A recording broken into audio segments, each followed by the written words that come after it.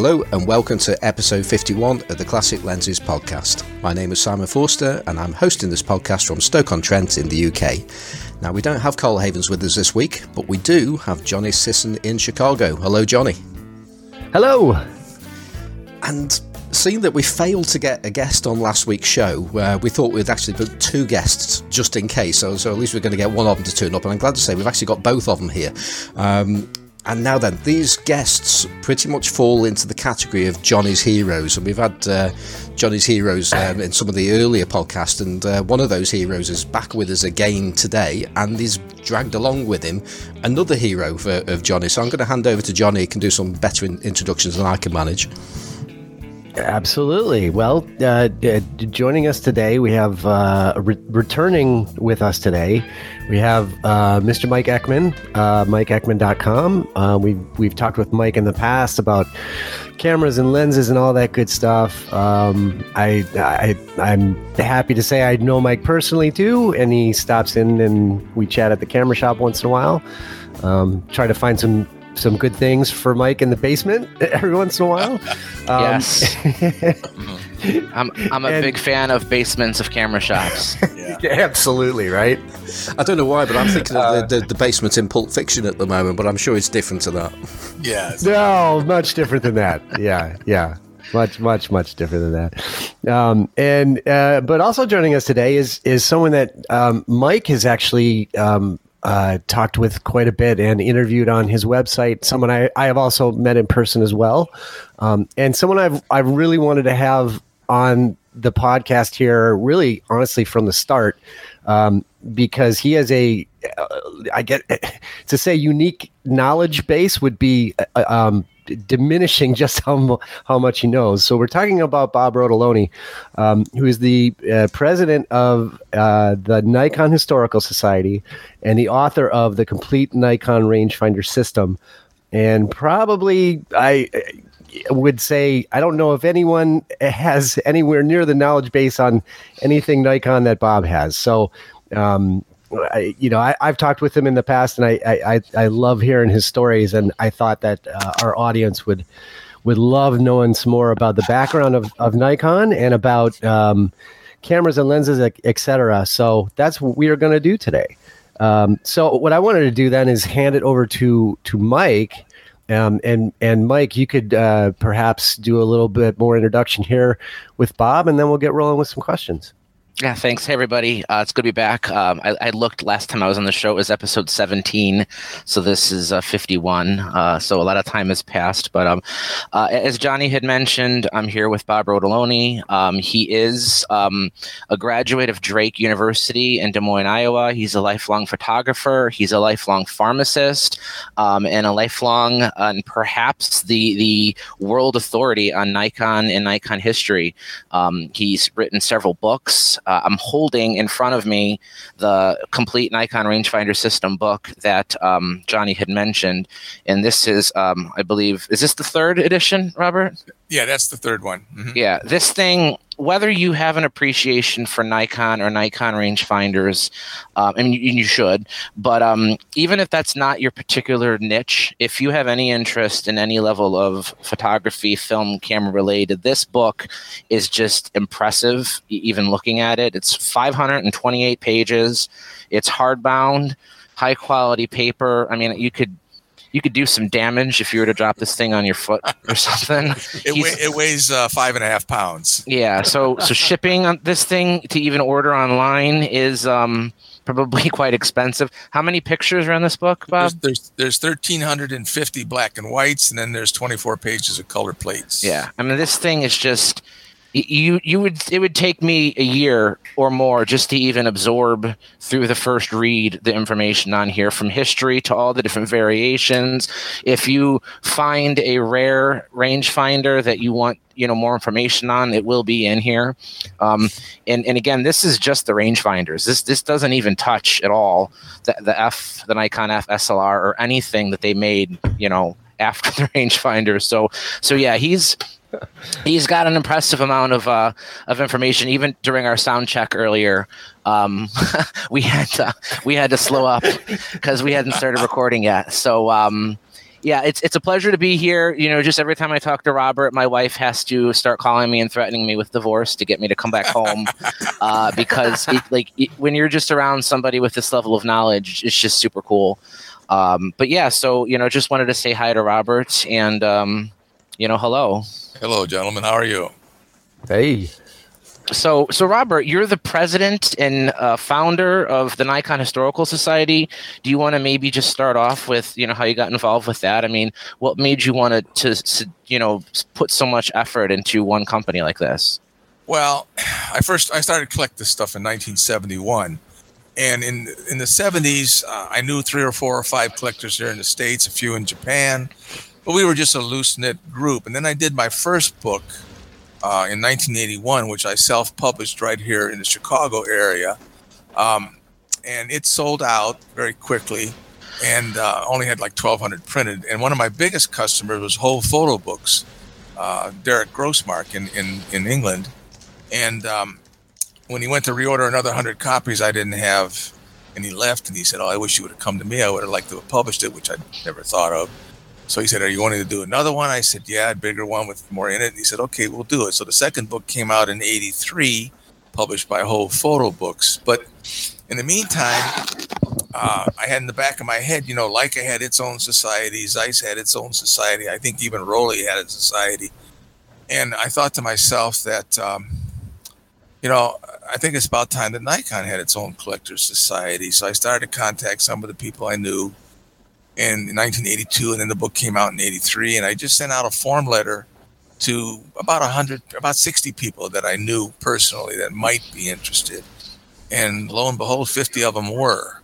So I started a society in 1983. The very first issue came out in September of 1983, and I just shipped out 2 weeks ago issue number 142. So we've been doing this for over 35 years. It's a quarterly magazine. I'm now working on number 143. So the society started in 1983. It's still going strong. I've got members all over the world, actually. In the magazine, I've never missed an issue so far. And we're a good group. And we got together. We're not quite like the Leica group or the Zeiss group. We're a little bit more social. And we have semi-annual conventions. We just had number 16. So we've been doing that for 33 years or 30 years, whatever. And it's something that just became all-consuming, as a matter of fact. My hobby has actually taken over my life. My life was my job and my hobby, and there was nothing else, no room for anything else. But kept me sane, though. I had a job that was a very stressful job. When I'd come home at night, if I didn't have my hobby, I would have gone crazy. But I've been in photography. I had my first darkroom when I was 12 years old. So I've been in photography for a long time. I'm now 70. So, it's a long time to be in photography. If somebody was interested in joining the Nikon Historical Society, what are their fees, or how would they go about doing that? Just contact me, basically just on my email, which is just my last name at msn.com. And just, say you're interested. And dues in the United States and Canada are $40 a year. Overseas is $50 a year for all 4 issues, and they're all mailed, air mail to Europe and that, and Southeast Asia, and first class here in North America. So it's easy to do. I mean, there's nothing to fill out. You just send me a note with your address and whatever. You can use PayPal if you wanted to pay your dues, or send me a check, either one, and you're in. It's as simple as that. But, go ahead. You had said that you started collecting in 1971. What was your first Nikon? Well, actually, my first Nikon, well, first of all, I started with the Fs, okay? Of course. Being in photography at that point in time, the rangefinders, I didn't even know about them yet. I mean, the F was king, okay? I can remember when I was in high school just dreaming about owning a Nikon F. But anyway, I went to college in the fall of 66, and there was a nice store there in the Des Moines area. I got know them all pretty well. And in March of 67, or it was the second semester of my freshman year, I bought my first Nikon F. And a fellow I knew worked for the yearbook, the Drake yearbook, and he needed some help to shoot an event they called the Drake Relays, which is the second largest relay event in North America after the one at Penn State. So he needed some help. And I said, okay, I'll help you. Well, they used 10 of my pictures and only 7 of his, so he was kind of upset with me. But anyway, the yearbook people said, are you coming back next year? And I said, well, I'm in pharmacy, so that's 5 years. I'll be here another 4 more years. Look us up when you get back. So I came back in September. They hired me, and for 3 years, I did the yearbook all by myself. But anyway, I made a lot of money, bought a lot of cameras.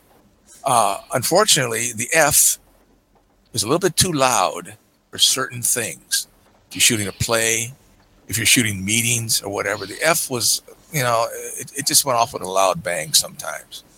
So I knew about the rangefinders. I'd heard about them. And I went into my local store, my local haunt, and they had just taken in an SP on trade. And I looked at it, and the SP and the F have 96, something like 95% of the same parts. Okay, they're interchangeable almost. And the operating is exactly the same. All the operating procedures exactly the same.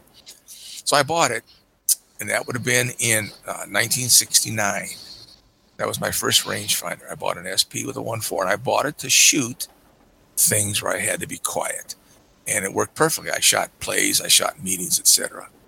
And then about 6 months later, I walked into that store again, and they'd just taken in an S3 on trade with a 1.4, which I bought. So when I graduated in the spring of 71, I had a bunch of Fs, all kinds of Fs, but I had these 2 rangefinders. And I just started to wonder about them because they were basically discontinued before I really got much into photography. The last rangefinders came off the line in 64. Okay, so when I was still in high school.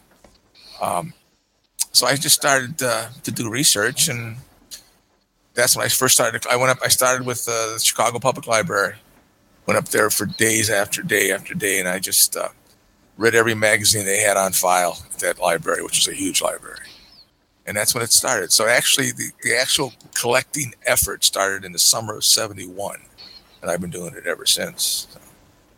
So, a long time. Yeah. So for people who, maybe some younger listeners or people who just don't have a lot of background on Nikon, the F made its debut in 1959. It quickly became the preferred choice of the professional photographer. It was very expensive upon its release. Why or how was Nikon able to do so well so quickly? It doesn't seem like there's ever been a period of time where they weren't industry leaders. And, there certainly wasn't a shortage of other Japanese companies at that time. I mean, Canon had been making products, and, Minolta and Olympus and pretty much all of the brand names that you still hear about today, they existed back then, not to mention the Germans had been making cameras since before the war. But, after World War II, Nikon just seemed to appear out of nowhere. I mean, how are they able to accomplish that? Well, they didn't really appear out of nowhere. They actually were founded in July of 1917, so they just celebrated their 100th year, okay? But they were founded by a Japanese admiral, and they were very tight with the military segment of the Japanese economy before the war. They did not sell to the general public. They only sold to the military and to the scientific and industrial complexes only. They made things that were usable by science. They made microscopes. They made telescopes. They made all transits, everything that you can imagine. And they made all this stuff for the Japanese military, Navy, Air Force, and Army. They were the preferred. They were the in guys. Okay, in Japan, it's not what you know, it's who you know. And they were the in group because they were tied up with the Navy and they got all the contracts. Okay. So before World War II, they were basically unknown even to the Japanese public because nothing that they made was for sale in any store anywhere. It was all being sold directly to the science or whatever, military, etc. It wasn't until the 2 fellas who were designing what became the Hansa Canon in the early 30s got into a problem. The fellow who actually designed the camera, Yoshida, he was an engineer and he knew nothing about optics. So he designed the camera. Okay, he did the camera, but he didn't know anything about optics. His partner, the money man, who knew nothing about cameras, was a guy by the name of Ushida. And they now had to figure out what to do about optics. Well, fortunately, Ushida, the money man, his brother-in-law was in the Japanese Navy and actually knew the people who ran Nippon Kogaku. And he said, well, maybe I can get them to make something for you. And one thing led to another. And finally, Yoshida, both of them, it's hard. Their names are different, but they sound alike. They went and they met with the people at Nippon Kogaku and at the factory in Shinagawa section of Tokyo, showed them the camera, the prototype, told them what they needed. And Nippon Kogaku agreed to provide all the optical parts of the camera. And so by 1935 or so, when the Hansa Canon was released, you had a camera that had everything under the top deck in the way of glass was made by Nikon. The entire rangefinder and viewing system was Nikon. The lens, of course, was a Nikon. They had already developed a 3.5, which was an Almar copy. And they also had an f2. They even had an f1.5 and a 2.8. So these lenses were all available, already designed. They just had to remount them to put them on the Hansa Canon. They also designed the mount of the Hansa Canon. As a matter of fact, the only place on that camera where they're identified is on the bottom of that mount. It says Nippon Kogaku. They designed that mount. The problem was that because of Light's patents, they had to come up with a way to couple the lens, and they couldn't use the wheel that Leica used. A guy by the name of Yamanaka, who worked for Nippon Kogaku, was given the task of finding a way to couple those lenses without interfering with the patent. He came through with the pin design, which goes through the body, etc., which was totally unique, and they were able to make the camera. So that was the only thing before World War II that Nippon Kogaku ever made that was eventually sold to the public. Okay, and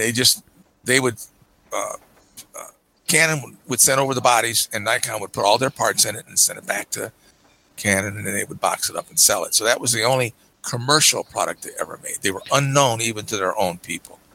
When World War II hit, because of their tight relationship with the Navy, etc., during the war, they went up to something like 21 factories and over 26,000 employees. And they made every conceivable thing that the military would ever need. The bomb sights that were used at Pearl Harbor were made by Nippon Kogaku. The submarine periscopes were made by Nippon Kogaku.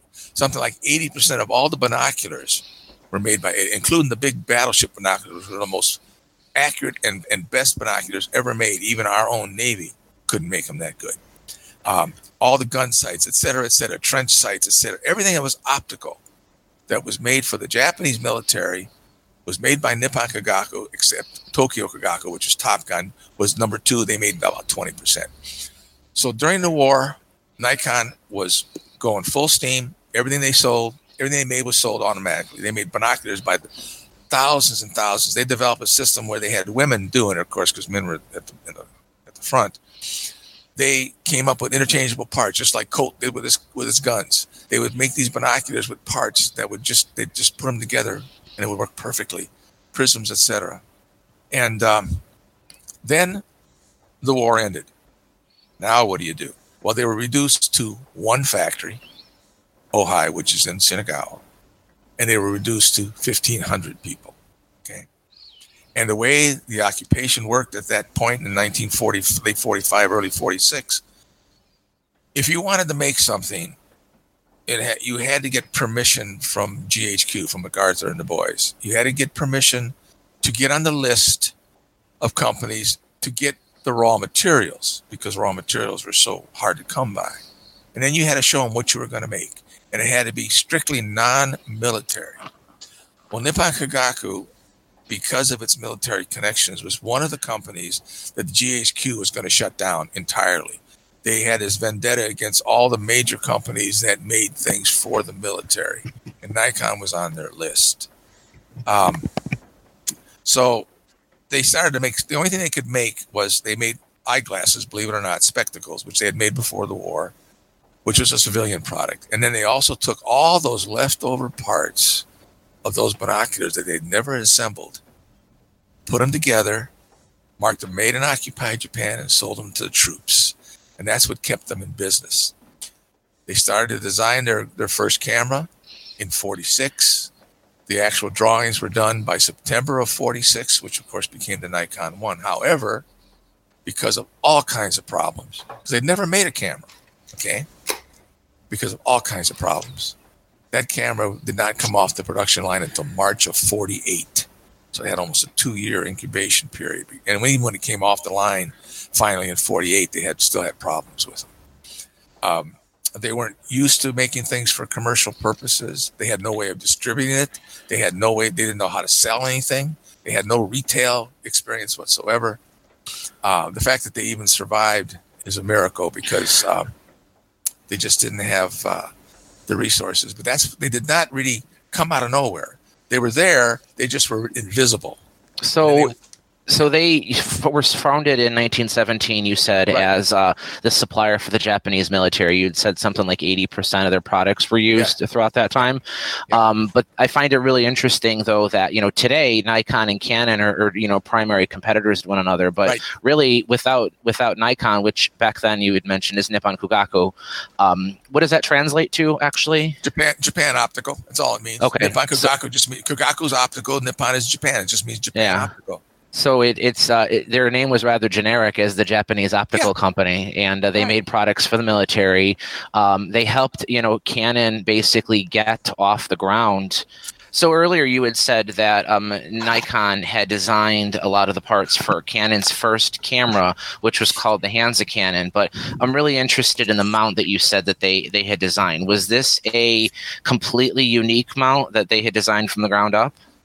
Well, that's a funny story about that mount. If you look at that mount, it looks to be unique. However, if you've ever held a Hansa Canon in your hand, they didn't make interchangeable lenses. They only made the normals, but they did have the capability of interchanging the lenses. And the way you mount and dismount those lenses is exactly the same way as you do on a Contax. It's a bayonet, okay? You got the little tab that locks the lens in position. You push the tab in, you turn the lens, and it pops off.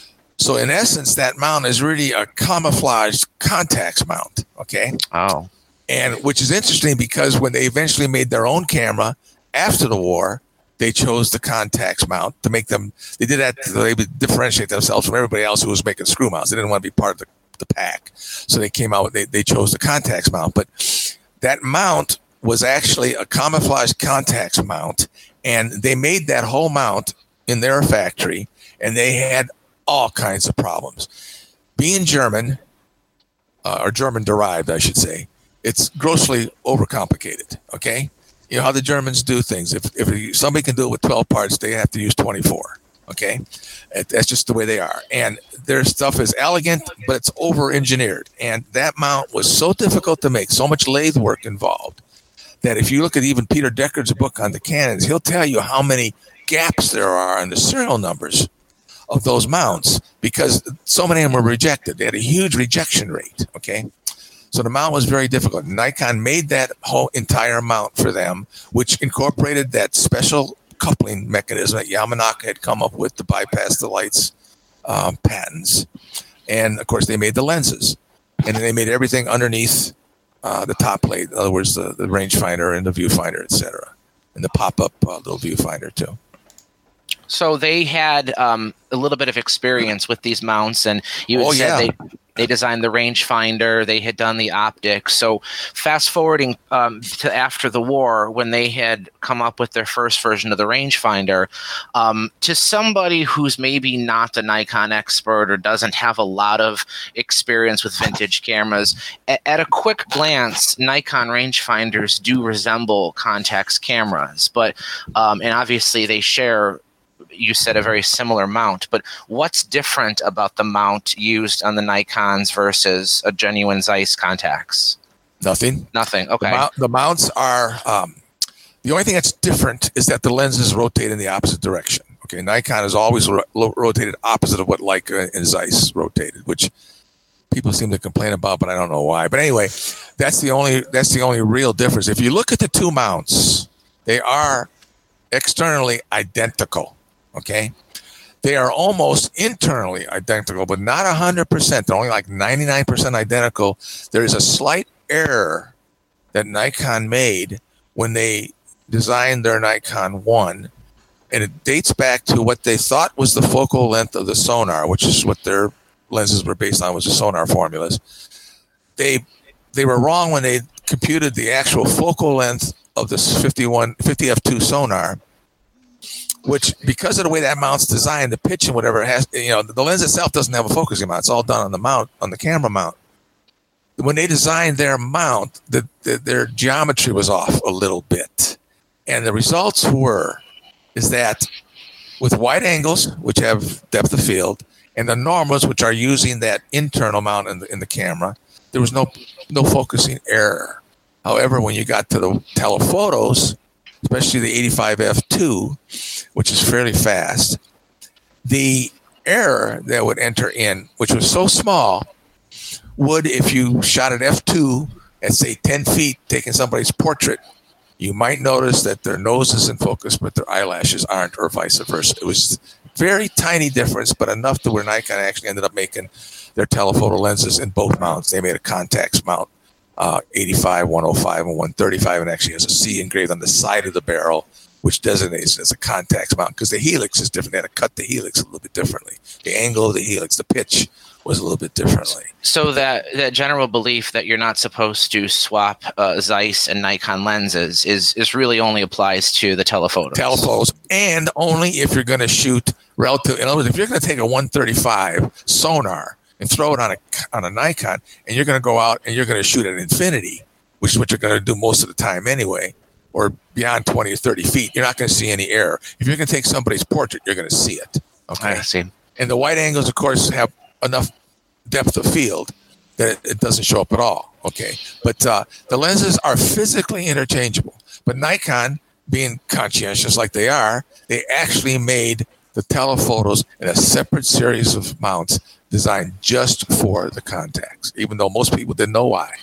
So anyway, that mount was something that they had to develop to bypass, of course, the Leica screw mount, and they ended up using it themselves, and it became a problem after the war too. But the Nikon is not a Contax copy. Okay. When Nikon decided to make a camera, of course, there already were screw mount cameras being made. Canon was already in business. Leotax was already in business. Nikon was already in business as the Nippon, etc. And Mamiya was already, various companies were already making screw mount Leica copies, because all the German patents were out the window after the war. Nikon decided that, or their engineers decided they wanted to make a camera because they had to make something civilian orientated, and cameras were the best thing to make.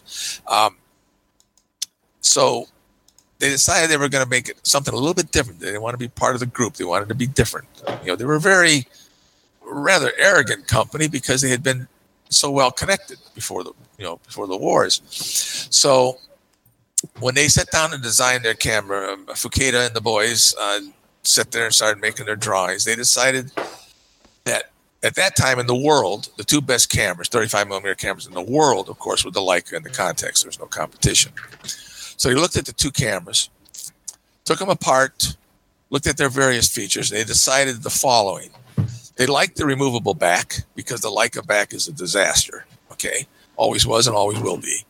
You cannot clean the inside of a Leica like you can when you take off the back of a Contax. So they liked the removable back. They liked the shape of the camera. They felt that it was more grippable because of the chamfered corners. And, of course, they wanted the bayonet mount as opposed to the Leica screw mount. And since they were making the bayonet mount, it kind of fits into that nice front plate rather well as opposed to putting it on a Leica type body. So, and all the controls were on the top, which was Contax-like. Even their shutter speeds, both their shutter speeds were on the top. And the back came off the same way with the locks, et cetera, et cetera. So externally, the camera looked just like a Contax, which it was from the outside, except they were smart enough and even had the focusing wheel like the Contax. But of course, the Nikon was a little bit smarter. They put that rangefinder window where your finger wasn't over it all the time. They moved it over a little bit, which Zeiss never did. But anyway, inside, they looked at it from an entirely different point of view. Now you're looking at engineering, you're looking at production, you're looking at parts, et cetera, et cetera. The first thing they nixed was the Contax rangefinder system. That long optical tube that they used and everything else. It was so expensive and so hard to make. They said, this is ridiculous. They went with Leica's rangefinder system, which was very simple and elegant, very few moving parts, and usually didn't break unless you dropped the camera. Okay. Their second choice was the shutter. The shutter of the Leica was gorgeous. It was the most beautiful. It was one of those designs that was perfect from day one. Okay. The contact shutter, even Zeiss couldn't make that thing right. Okay. Twice as many parts that would ever need. It over-engineered, broke down tremendous. If 10% of all pre-war contacts and early post-war contacts are still working today, I'd be surprised. And it was also too hard to make. They just knew they couldn't do it. They just physically knew they were not capable of doing it. So they chose the Leica shutter, simple shutter, which they made all the way through the F2, by the way, was still the Leica shutter. Even the curtains are interchangeable on the rangefinder Nikons with the Leicas. Okay, people don't realize that. The dimensions were all the same. So they chose the shutter and they chose the rangefinder. In other words, the guts of the camera were Leica, which was a much more simple and elegant design. And but it looked like a contact, so it was actually a hybrid. And their choices were extremely well done. In other words, they picked the right features of both cameras to come up with their camera, and it made it unique amongst all other Japanese copies, and not part of the crowd, the herd. So that's how it came about, and it's so technically it looks like a Context, but it's really a Leica.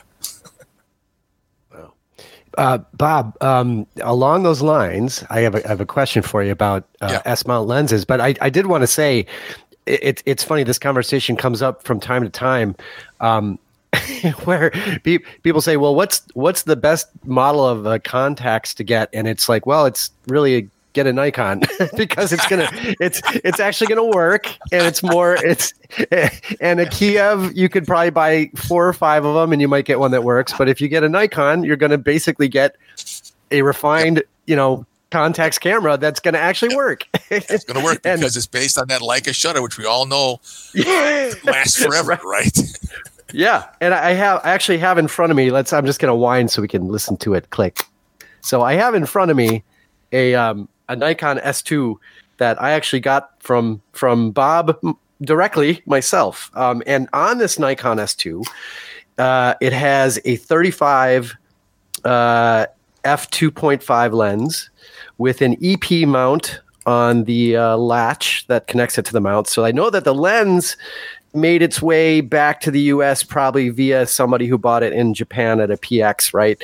Yes. And the other thing that I have in front of me, just apropos of our conversation, is I have a Canon 4SB2, and on that camera I have a Nikon 50 millimeter f2 lens, which actually I originally got this lens came on a tower camera, which is actually a Nikon. So I have this really interesting lens that it came off a Nikon copy and is now on a Canon screw mount, which in a lot of ways I think the Canon screw mount cameras are improvements on the Leica screw mount cameras. But where I'm going with this question is, these are 2 really nice lenses. The one lens that I do not have that I would love to have in either LTM or S mount would be the 105 2.5 lens, and it kind of brings me to this question, which is, as you said, I mean, Nikon was originally an optical maker versus a camera maker, and I think that there were some really key lenses as well as cameras that post-war really cemented their reputation. And if my understanding is correct, the lens that I have, the 50 millimeter f2, was essentially an improvement on the original Contax sonar design. And then the other lens that I find really notable is that 105 millimeter lens, which I have heard said was really a focal length that Nikon kind of made its own. I mean, Leica did not really have. I mean, they did, but they didn't really make a lens in that focal length that was a lens that was a huge popular seller or that they made a lot of. So my question is, to get roundabout to it, is are there lenses that you feel or that you could tell us were particularly commercially successful and really did help to cement that reputation of Nikon as a lens builder, in the rangefinder era, then carrying forward into the F camera era? Okay, here we go. First of all, the 3.5 collapsible Nikkor that was used on the Hansa and also on many of the post-war Nikkors and towers, and of course Canons. A lot of people you find a lot of Nikon lenses on Canons. You even find them on Leicas because people like them better than they did the home brand. But anyway, that 53.5 was, of course, basically a takeoff on the Almar, and it was designed before the war in the 30s by their main lens designer, a guy by the name of Tsuneyama, who died relatively young. I think he died even before the war. But he wasn't very happy with the design. It wasn't quite as good as the Almar, so he kept working, and then he got into the sonar. He preferred the Zeiss. So the F2, pre-war F2s, which were collapsible lenses, and the 2.8, which was a collapsible, and even a 4.5, believe it or not. These were all lenses that were available on the Hansa, and they were all collapsible. But those last three were basically Zeiss optical formulas, not Leica. Leica was really not very good with lenses. Leica didn't really make any decent lenses until the Summicrons came out in the 50s. They were second-rate compared to Zeiss. Zeiss's lenses were far superior to Leica. So Nikon ended up copying Zeiss formulas more than they did Leica formulas. So when their cameras first came out, the only two choices was the 53.5 collapsible, which is very rare. They made less than 100 of them in Nikon mount. Okay, the rest were in screw mount. They're all over the place in screw mount because of all those Nikkors and all those towers, etc. But in Nikon mount, they only made about 100 of them. And the F2 collapsible, of which there are at least 4 different formulas over the time. They kept improving and changing as they came up with better glass, etc., etc. So those are the only two things you could buy. The F2s were okay for their era. They were fine. Soft coating, so they scratched easy, et cetera, and all collapsible lenses, as far as I'm concerned, cannot be as precise as a rigid lens simply because they're collapsible. There's play in there. But anyway, their first rigid lens was the 51.5, which came out in early 1950, which of course was a takeoff on the sonar. It was okay. It was a good lens, but at the same time, actually the day that came out, they were already working on the 1.4. When the 1.4 came out in late 1950, in other words, the 1.5 was made for less than a year. When the 1.4 came out in late 1950, the first Nikon ads were the world's first lens faster than f1.5. I mean, that's how they actually advertised it. But that 1.4 was a far superior lens to the 1.5. Totally different formula. And it was made up until 1964. So it obviously got better. Wow. It got better and better and better. The coatings got better. The optics changed. They always improved their glasses. They never told you. They would just do it. Nikon never, unlike Canon, who made a new model every time they changed the location of a screw, Nikon didn't even announce when it was doing things differently. You just, all of a sudden, you would buy an item that was better and didn't know why, okay? But they did this constantly. They were constantly upgrading. And they were glass technologists. In other words, they had something like 200 different kinds of glass by the time they were done, okay? And Nikon, like Leitz, was an optical firm before they were a camera company. And even Zeiss was an optical firm first before they got into cameras. So their heritage was in optics. And during the war, most of what they made was optically based, okay? Of course, they made all the metal parts, et cetera, to house it, but it was all optical based, and they made the best, okay? So they were ready to make the lenses. They had all kinds of problems with the cameras. They just had all kinds of problems. But anyway, they were optically, their lenses from day one were perfect after World War II. They also had an inspector by the name of Watanabe. Of course, it's long gone now, but Watanabe was the lens inspector. Watanabe insisted on 100% inspection, which is unheard of even back then, okay? Every single lens that Nikon made up until about 1957 was tested before it was boxed or tested before it was put on a body. Every single lens, they had 100% inspection. Okay? No junk ever got out of that factory because they knew that they were going to compete with the Germans, which what they had to do. They were going to take the market away from the Germans or even sell in competition to the Germans because they had to be better. Just like Avis, they had to be better, okay? So they tried harder, and they had 100% inspection. Nothing went out of that building that wasn't perfect when it left the factory, optic-wise. The bodies were another story. But anyway, so then the 35-35 actually dates back to pre-war. They made one for the Hansa Canon, of which only one lens exists. It's in the JCI Museum in Tokyo. It's a 35-35. And then they came out with a 135 f4, which was a fabulous, just better than the sonar, okay, and better than anything Lights made. Eventually upgraded it to a 3.5. When David Douglas Duncan went to Korea to shoot This Is War, he went with two Leica 3Cs, and one of them had a 51.5 on it. The other one had a 135 f4. That's what that entire book is shot with Nikkor lenses. Not a single Leica lens was used to shoot that book. He left all his Leica lenses at home. Okay. However, to me, my feeling is that the best lens they made at that point in time was the 85 f2. The lens that June Mickey used to shoot David Douglas Duncan's picture at the Life magazine office about a month before Korea was a Leica 3C with an 85 f2 Nikkor on it. He came back the next day. It was all shot with available light. He came back the next day with prints, and he gave them to Duncan. And Duncan looked at him, and he was just amazed at the sharpness of these pictures. And he said, "Where'd you get that lens?" And he looked at it. No one ever heard of it. Okay, all the photographers there, Bristow, Horace Bristow, and Duncan, and even June Mickey used German cameras and German lenses. Okay. He said, "Well, it's just made about 3 miles away from here." I said, "Well, let's go." So they went. They went to the factory, and they picked out lenses, and they went to Korea, which broke out like a week later. They went to Korea with Japanese lenses, and of course, the rest is history. But the thing is that 85 f2 to me was an absolutely perfect lens.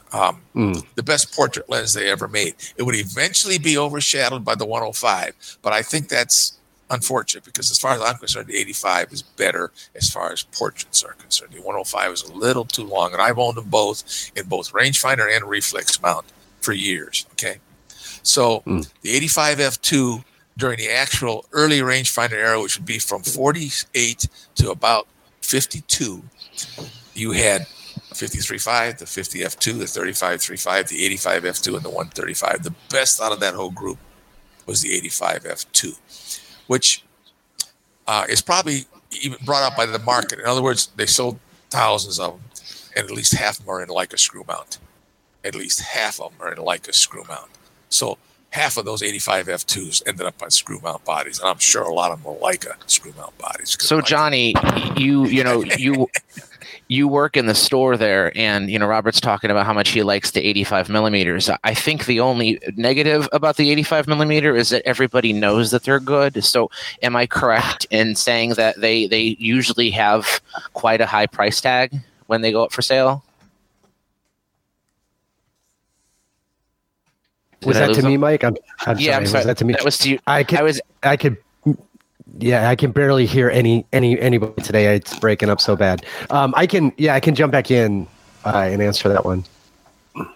Go ahead. The question was, Robert had said that he really loves the 85 millimeters, but the 105s are pretty good too. But with your experience working at the store, though, don't the 85 millimeters fetch quite a premium over the other lenses?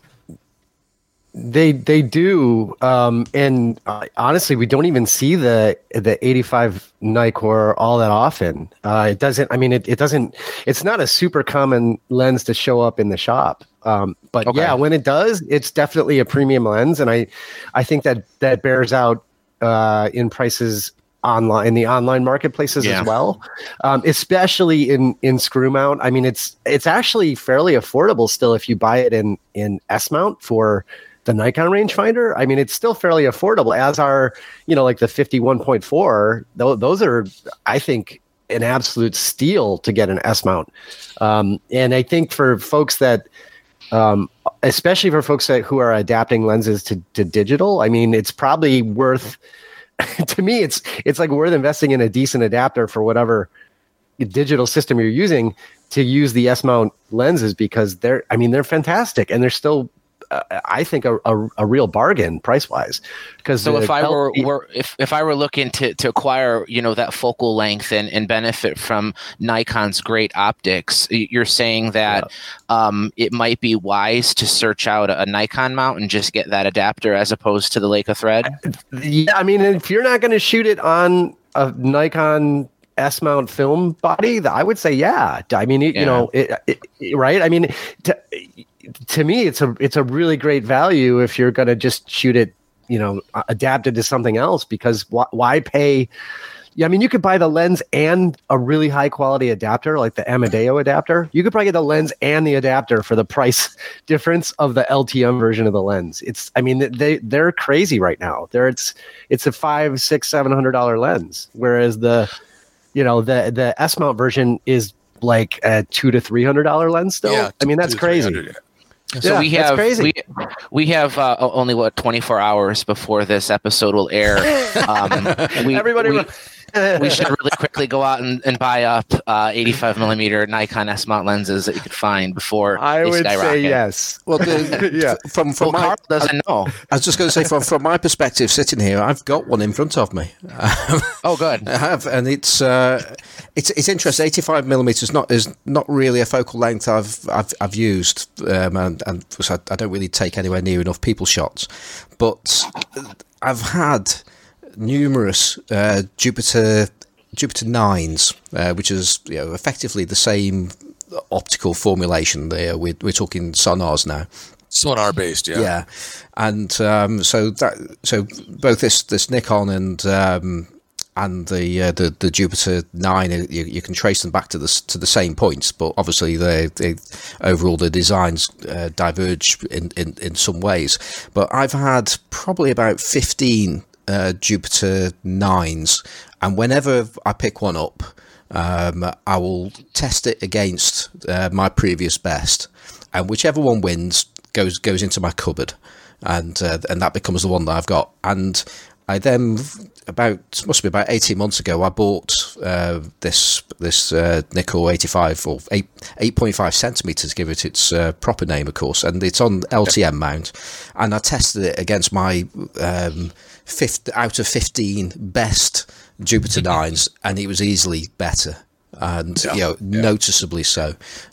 So I got to completely agree with what Bob was saying there. It's a superb lens, and I've been looking at 105 2.5s, and I'm trying to get hold of one at the moment. But I would be surprised actually if I would prefer it to this Nikon, because I think it's this 85 f2, because I think it's an absolutely amazing lens, and the weight of it as well. It's incredible. It's a deadly weapon. You could kill somebody with that thing. Exactly. Yeah. If you want to go into a fight, just put one of these in your fist, and then or either that or put it in a sock and start swinging it. Yeah. You're like those things the Vikings used to use and knock people out with. The 135 f4s are the same way. I mean, they're heavy as a brick. Yeah. So how many of Nikon's focal lengths were sonar based? Are they all? Or I know you mentioned. Well, basically, the Nikon optical designers leaned towards Zeiss formulas as opposed towards Leitz formulas. They weren't influenced by Leica very much at all. And for good reasons. Like I said, the Zeiss lenses were better lenses, especially right after the war. But the 85 f2, I think the 51.4s, the 51.5, of course, was sonar based. The original 50 f2 collapsibles. The 35.35 was a Tessar formula, which again is Zeiss. Okay, that's all the 35. The 25 f4 when it came out in 56 or so was also Tessar based, but then they started, and then the 105 is actually a grown-up 85 F2 formula. The 105F formula is very similar to the 85 F2, just kind of like designed I call it a grown-up formula. It's just a little bit longer, a little bit bigger. The 105 is a superb lens. Don't get me wrong. But for me, when I was in school, like I had to shoot a lot of portraits. I had to shoot every professor on campus, all the queens, etc., homecoming, whatever. And I was shooting a lot of portraits. And I found I had an 85-1.8 for my F, and I had a 105-2.5. And the 85-1.8 became my normal. I had two normals, an 85-1.8 and a 35 F2. I didn't even own a 50. Okay, that's what I used to shoot that whole yearbook one year. And that 85-1.8 to me gave me much better portraits than the 105 did. The 105, if I needed a little more reach, I would use the 105, which is a superb lens. But again, it's very similar to the 85. And the 105 and even the 85 eventually became the 85-1.8 and Nikon reflex mount. The 105 became the 105 and reflex mount almost unchanged and remained that formula up until about 1970 or so when they started to play with the formula a little bit. But that 105 formula, which came out, was designed in about 1955. That formula was used by Nikon for over 20 years to make that 105, which became their most famous lens, period, was the 105, and which is interesting. And so the 105, I'm not taking anything away from it. I'm just saying from my point of view, and especially in the early years, before the 105 even came out, when you just had that original set of lenses, the 85 was the best. Once you got into the S2 era, which is late 50 or 55 and after, you started seeing originality on their part. They started, the 25 F5 was unique. The 35-1.8 was unique. Even had radioactive glass in it. It was so unique. And their other lenses, their long lenses, et cetera. But on their the 51-1, the micro and that kind of stuff, they were moving away from that German influence very quickly. And their cameras showed it too. The S2 didn't look like anything the Germans made. It still looked like a Contax because of that front plate, but it wasn't. And it wasn't even a Nikon anymore. It was a totally different camera. It had nothing to do with the S. It had absolutely no interchangeable parts except for the focusing wheel and the lens mount itself with the preceding models. And so they were moving away quickly. They became their own. They became their own people very quickly, and realized that their ideas were in many cases better than the prevailing idea. Just because the Germans did it one way didn't make it gospel. There was other ways of doing things, and the man who really influenced this drastic change and upgrade and this evolution in design was Joe Ehrenreich. Joe Ehrenreich was an extremely influential person, and what he would do, he and Al Levin, who I know personally, who was their original salesman for the entire East Coast of the United States, those two were master salesmen. They could sell an air conditioner to an Eskimo for his igloo. They were so good. And, it's just, especially, Joe Ehrenreich owned his own camera store before he took over the Nikon. So this guy was a salesman from day one. And what they did is they went to the pros. They went right in New York at that time was the center of the photographic world, period. And they went to all the pros whom they all knew. They knew them all. And asked them, hey, what don't you like about this? Or what would you like to see, et cetera, et cetera? What kind of lenses do you want? Da-da-da. And they would take this, and Ehrenreich would go to Japan twice a year, sometimes for a month, sometimes for 2 months. And he'd sit down with all the designers, Fuketa and Fukuoka and all the guys. And he'd say, well, this is what Americans want. This is what I want. Since he was their number one customer, buying something like 90% of what they were making, they had to listen to him. And they did. And when the first S2 was designed and shown to him, it still had knob wind. This was in late 1954. Well, the M3 had just come out. Well, you're not going to make a camera with knob wind, right? So he told me, he says, this ain't going to work. We have to have a rapid wind lever. So they had to take it back. And within 6 weeks, they had a design with a rapid wind lever. But they went one better. They had a rapid rewind, too, which made sense, which Leica never got into. But anyway, so the S2 ended up looking like what it did because of Ehrenreich, and everything just went from there. The motor drive was Ehrenreich's idea. He says, they want something that shoots faster. and the Leica motors were too hard to get at that time. So they want something that shoots faster. Sports photographer. So the motor became. In fact, he's the one who named it. When he first went there to see the prototype, they handed it to him, and he said, "Oh, a motor drive," and that's the term that stuck. Okay, but the Japanese Fukeda. I interviewed Fukeda for like 12, 13 hours. And Fukuoka, who's the guy who designed the motor, as a matter of fact, he designed the first Nikon motor, and a couple other people. You know what they called him? His nickname was Typhoon-san. Because, now the Japanese are very sedate, very laid back, very quiet, not very outgoing. He was just the opposite. This guy came in like a tornado, like a typhoon, okay? He had his very typical New York tough personality, okay? Knew what he wanted and wasn't afraid to say it, and would criticize when he thought it was necessary. But he gave them all kinds of ideas, and he pushed. And the amazing thing about it is that in the 50s, in the early 60s, if he would go to them with an idea, he'd say, well, we need something like this. Sometimes they would have a working prototype in his hands within 3 months. The turnaround was just absolutely amazing. And the Germans just don't do that. Whether it's right or wrong, they just don't do it. The Japanese were the prototypes would just come out like crazy, so fast that even Ehrenreich couldn't keep track of it. But anyway, the thing just snowballed from there, and they became totally individualistic. In other words, they no longer even looked to the Germans for any. The only thing that the Germans did after 1955 that impressed and caused the Japanese to rethink things was the M3. Okay, Zeiss was past tense. Okay. The M3 caught everybody in Japan off guard. They didn't know about that camera. It was a total shock to them. Canon didn't know about it. Nikon didn't know about it. They didn't know what to do. They were burning the midnight oil trying to figure out, what are we going to do with this? This camera is light years ahead of anything we make.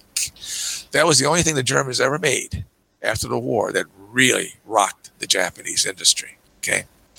And they said, and the results, of course, was the SP 57, which had most of the features of the M3, except it had a rapid rewind, and it had a motor, which of course Leica never really got around to any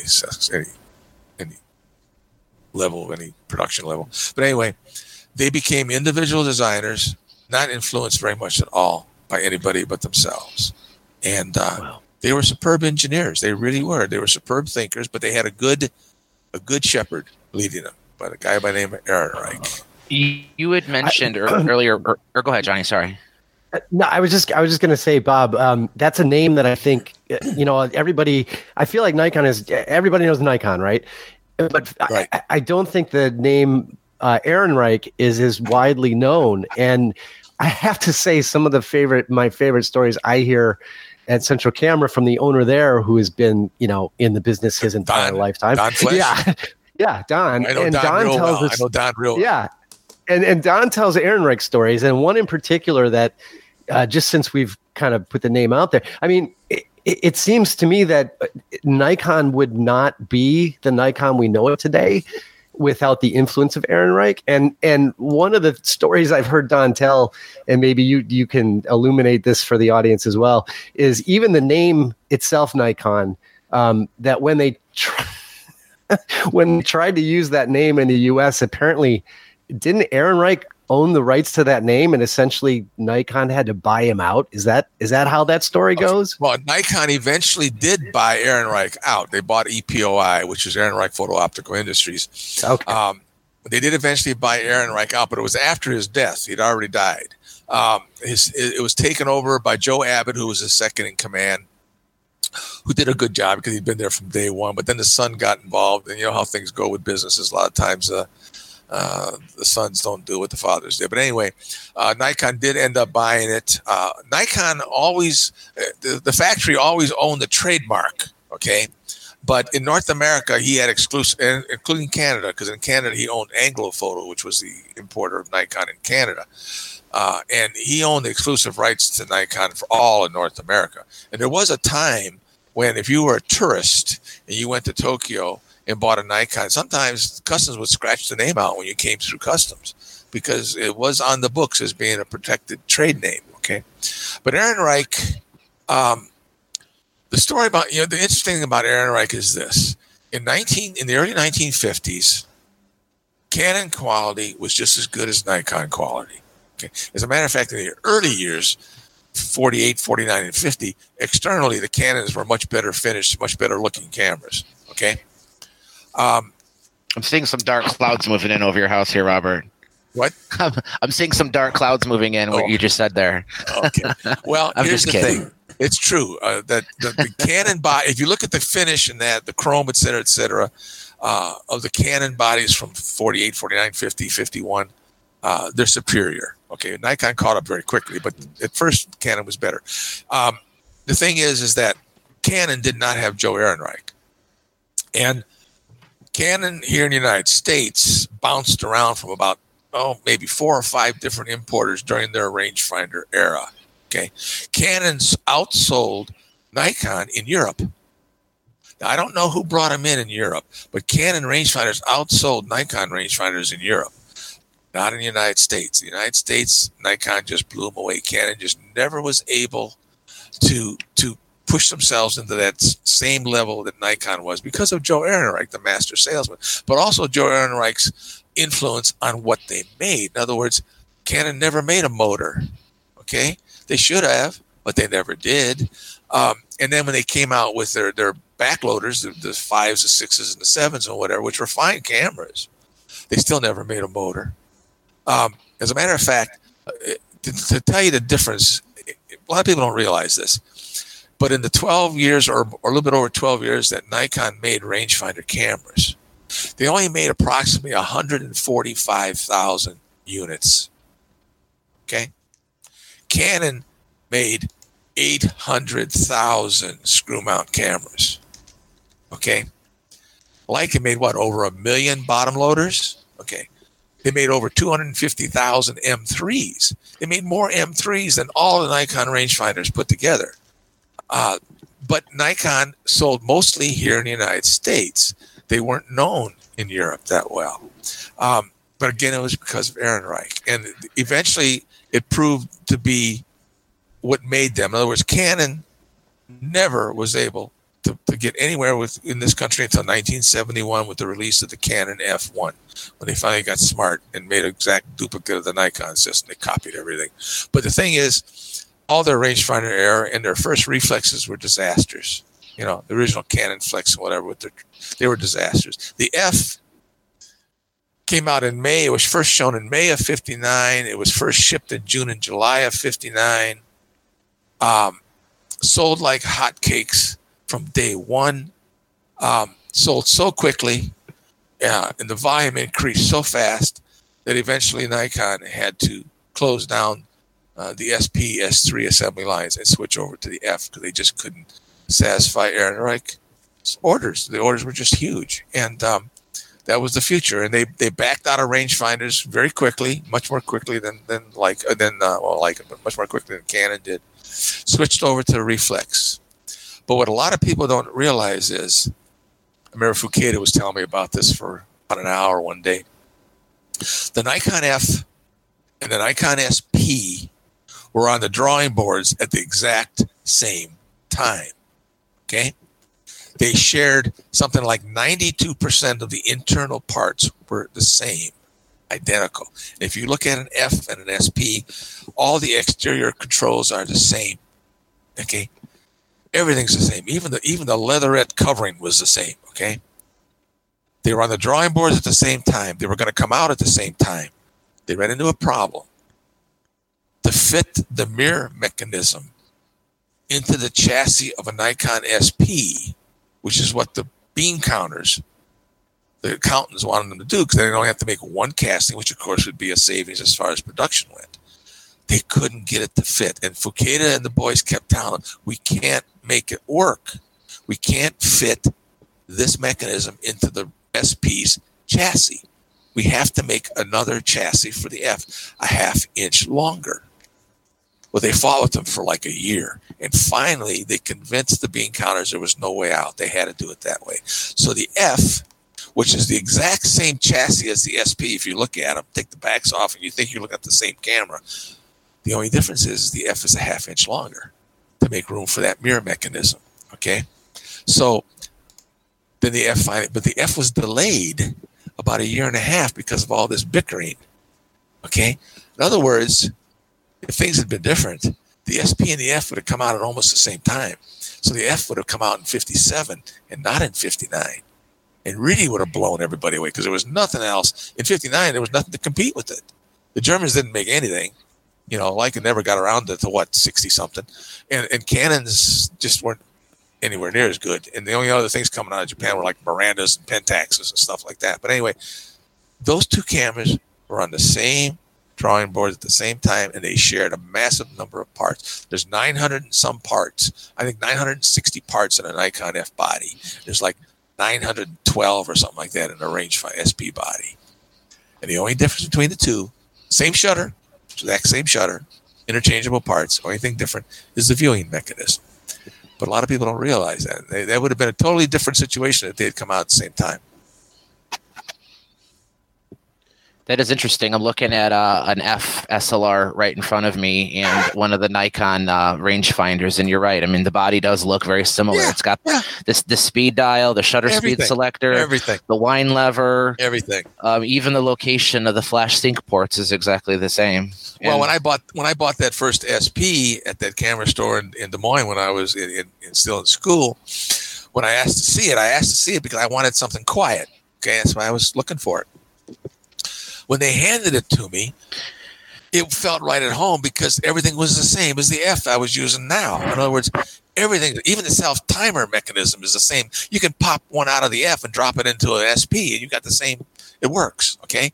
The wine lever, the shutter speed dial, the hub, the rewind hub, even the back locks are all the same, okay? You open it up, the chassis is the same. Even the motor drive hookup lug is the same. Okay, everything's the same except the viewing system. That's the only thing that was different. The leather is the same.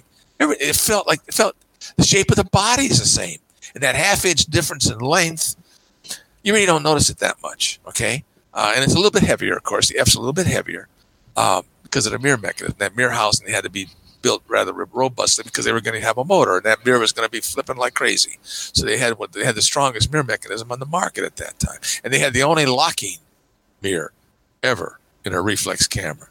An Nikon F, even the F2 didn't have it. The F had a locking mirror. When that mirror came back down, it locked. If you stuck your finger in there, you couldn't raise the mirror with your finger like you can in every other SLR you can think of. If you turned the camera upside down, the mirror would never change position because the mirror locked when it came back down.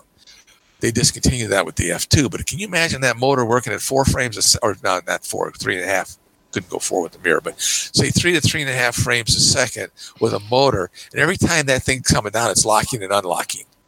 I mean, what that thing had to do to work with a motor was absolutely amazing, and it did work perfectly. So when Nikon had released the F, you said they shared so many of the parts.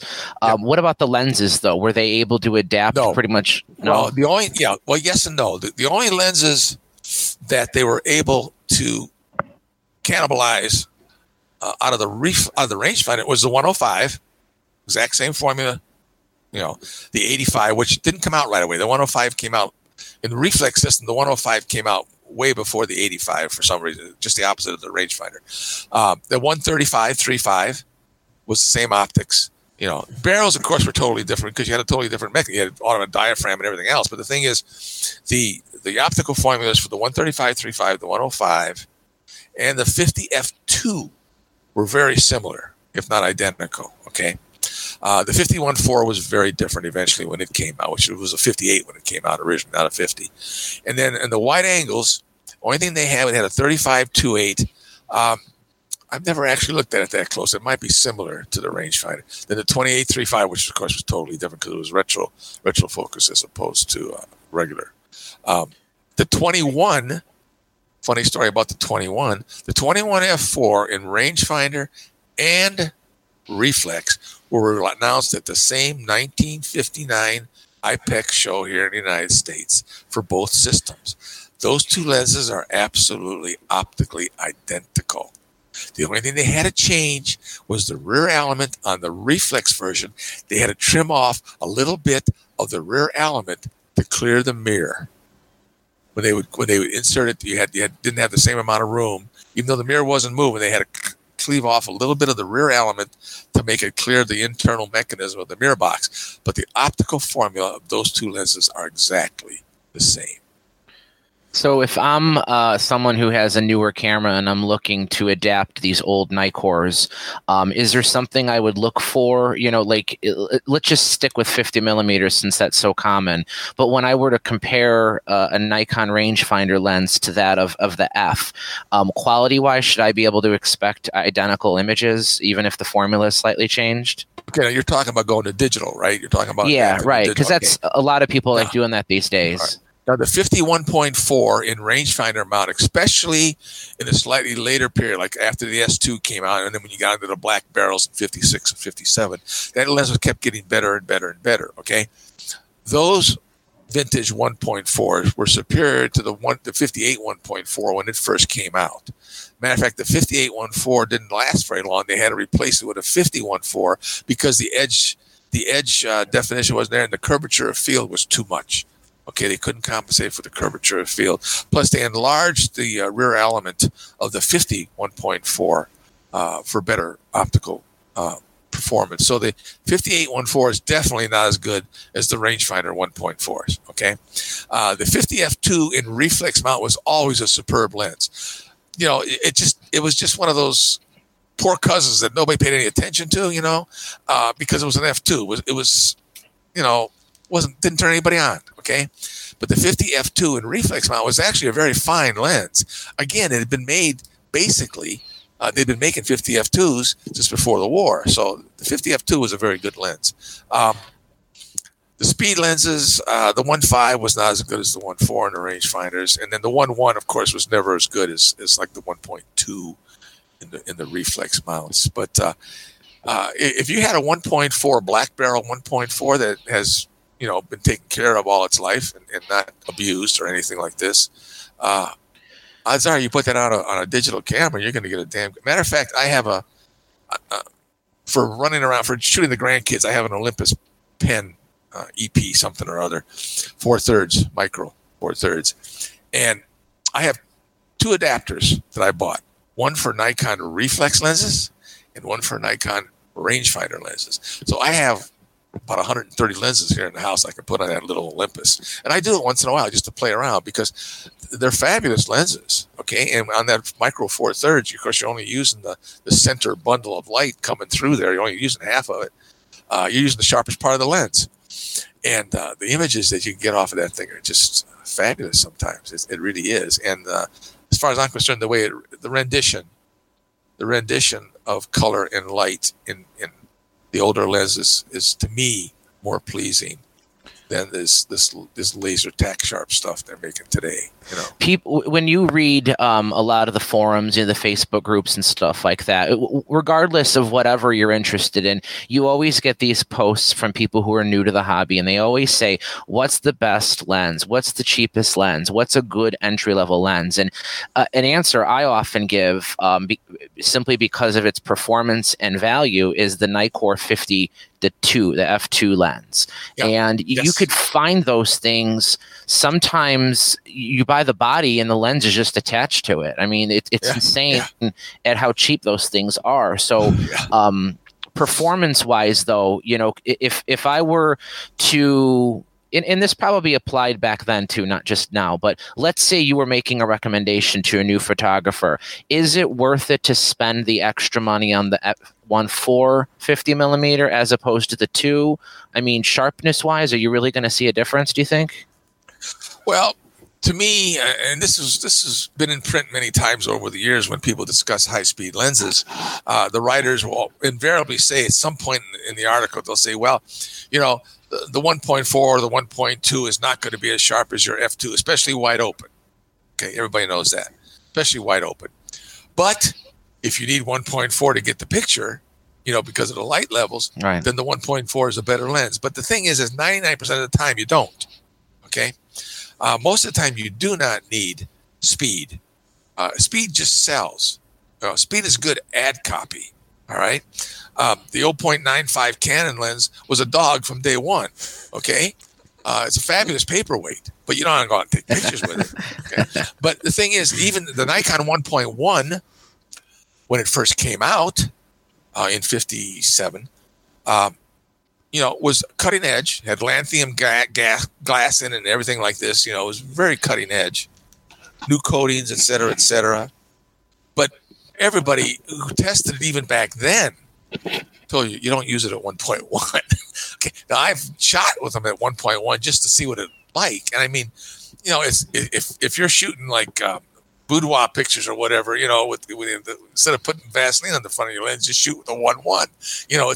It gives you that nice hazy, glossy stuff. But the thing is, at 5.6 or 5.8, it's sharp as a tack, but so is the f2. Okay, so what are you going to shoot at? You're going to be shooting at 1.1, or are you going to be shooting at 5.6? Well, you're going to be shooting at 5.6. Right. You might as well buy an f2, which costs 1/4 as much as the 1.1 did. Well, the same thing in the reflex era. The 1.2, they made half a dozen different versions of the 1.2, including the Noct Nikkor, which was tremendously expensive. Again, at 5.6, even the 1.4 was just as sharp as the 1.2, and the f2, of course, was just as sharp as the 1.2. So why spend that money on a 1.2 if you're not going to shoot that black cat in the coal bin? You don't need that speed. It's just, but they make them because they're glamorous. They fill out the catalog. They compete with the competitors. Okay, Nikon, from day one, I swear they must have had a couple guys in a room somewhere saying we have to have a catalog as big as lights. Okay, and if you look at Nikon's early years, they were like Leica. They made adapters. They made this. They made that. They made so many things that they were losing money on every one of them. Okay, you knew it. They're losing their shirt on this stuff, but they had to have it in the catalog. Okay, it had to be in the catalog, and because they were competing with Leica. So when I look at the lenses, I mean, I'm sitting in front of essentially a museum display of Nikkor lenses and stuff. One thing that really impresses me about the Nikkor S-mount, the rangefinder lenses, is how compact they are. They're just so small. Yes. They don't have what's called a helix, which is how lenses focus. That was built into the body, not the lens, so that allowed the lens to be a lot smaller. Yeah, so the normal lenses. The normal lenses, right? Yeah, the 50 millimeters, but if one thing that I think sometimes gets lost on people who try adapting lenses is they go for these 1.2s and these 1.1s, and now these Chinese companies are releasing 0.95 lenses and stuff like that. But they're so big and they're so heavy, and they throw off the balance. And I'm not going to debate SLR versus mirrorless, but one of the supposed benefits for mirrorless cameras is supposed to be that they're smaller, and you negate that when you mount a monstrous lens to it. So if I was a listener of this podcast and I was looking for value, extreme value, I'm going to still say that the F mount 50 f2 lens is a tremendous value. But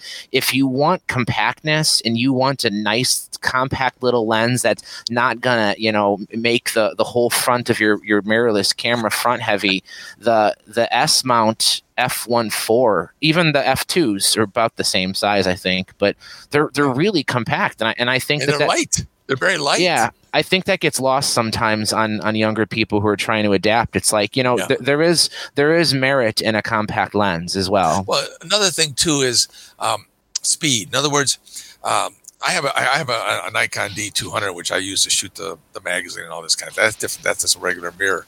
But I have that Olympus, which is mirrorless, and I have the electronic viewfinder because I'm one of these people. I cannot hold my camera out at arm's length to view a picture because I think that's so ridiculous looking to begin with. But anyway, it has to be against my face, up against my eye. That's the only way I feel like camera should be. And I have this electronic viewfinder that Olympus makes, which is a fabulous little viewfinder. Okay, well.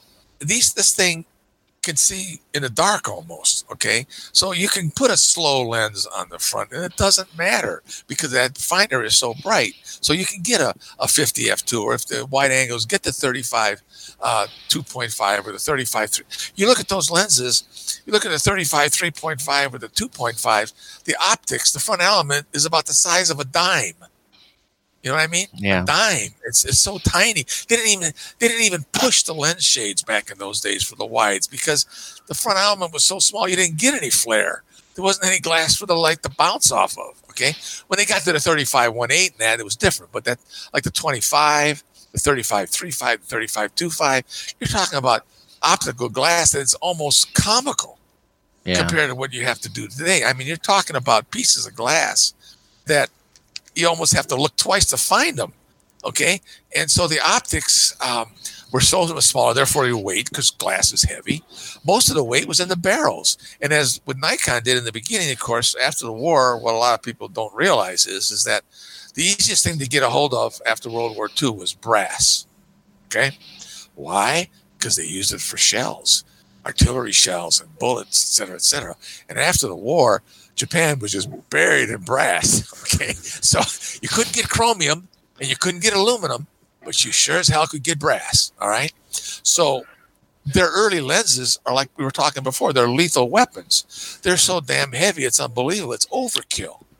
Again, they wanted to impress buyers over and above what the Germans were putting out. So in those days, back in the 40s and the 50s and the 60s, even when I was a kid, weight was automatically determined by quality was determined by weight. In other words, something that was lightweight you thought was junk. Something that was heavy was good. That's how everybody looked at everything back in those days. So the heavier, the better. So their lenses and their cameras were much heavier than they needed to be. As a matter of fact, the only thing that Davis Douglas Duncan ever complained about was the weight of the equipment. That's the only thing he ever complained about. And starting in 1950, up until 1964, when the rangesiders were finally discontinued, Nikon continuously lightened everything. The lenses eventually shifted over to aluminum alloys, etc. The helixes were still brass, but they were smaller. The lenses actually got lighter with time. Mm-hmm. And the bodies got, the S2 was lighter than the S. The SP was lighter than the S2. They kept getting lighter and lighter because of technology, metallurgy, etc., etc. But in the beginning, this stuff was just heavy as hell. And when you have an 85 F2, like those were built, there's no way those optics are ever going to go out of alignment. I mean, you'd have to literally throw it into the Grand Canyon to make that thing go out of alignment. I mean, the way they were built. And with 100% inspection, every lens that I got one story I got to throw in real quick, okay?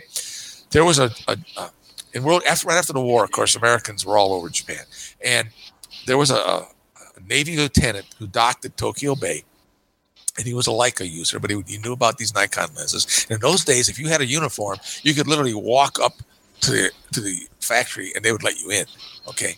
And they would take you on a tour because they wanted to impress the Americans so much. And Americans, of course, were their main customer because we were buying stuff at the PXs and whatever. Anyway, he walked through the whole factory. He went by this one room where they were making lenses. And believe it or not, they were making the 85 F2, the lens we've been talking about. So he stood there and he's watching. And they're coming down a slow belt, of course. And the last guy in line is the one who does the final inspection. They've already done the photographic inspection. He does the actual, and he looks at it, he shakes it, he sees if everything's okay. And then if it passes him, it gets handed to the next guy who actually starts to put it into the box, et cetera, et cetera. Anyway, he's standing there, and one lens comes down, and the guy's looking at it, and he's frowning. There's something wrong with this lens. He didn't like it. So he set it down on a table, okay? And he took a hammer, and he ran the hammer through the front element, destroyed the lens. Then he picked the lens up, and he threw it into this 55-gallon drum that was sitting next to the table. So this lieutenant says, what the hell is he doing? He walked over. The drum was half full. The drum was half full of 85 F2s that had been destroyed. Now that's inspection. Wow. Think about that. That's when Watanabe was still king, and he demanded 100%.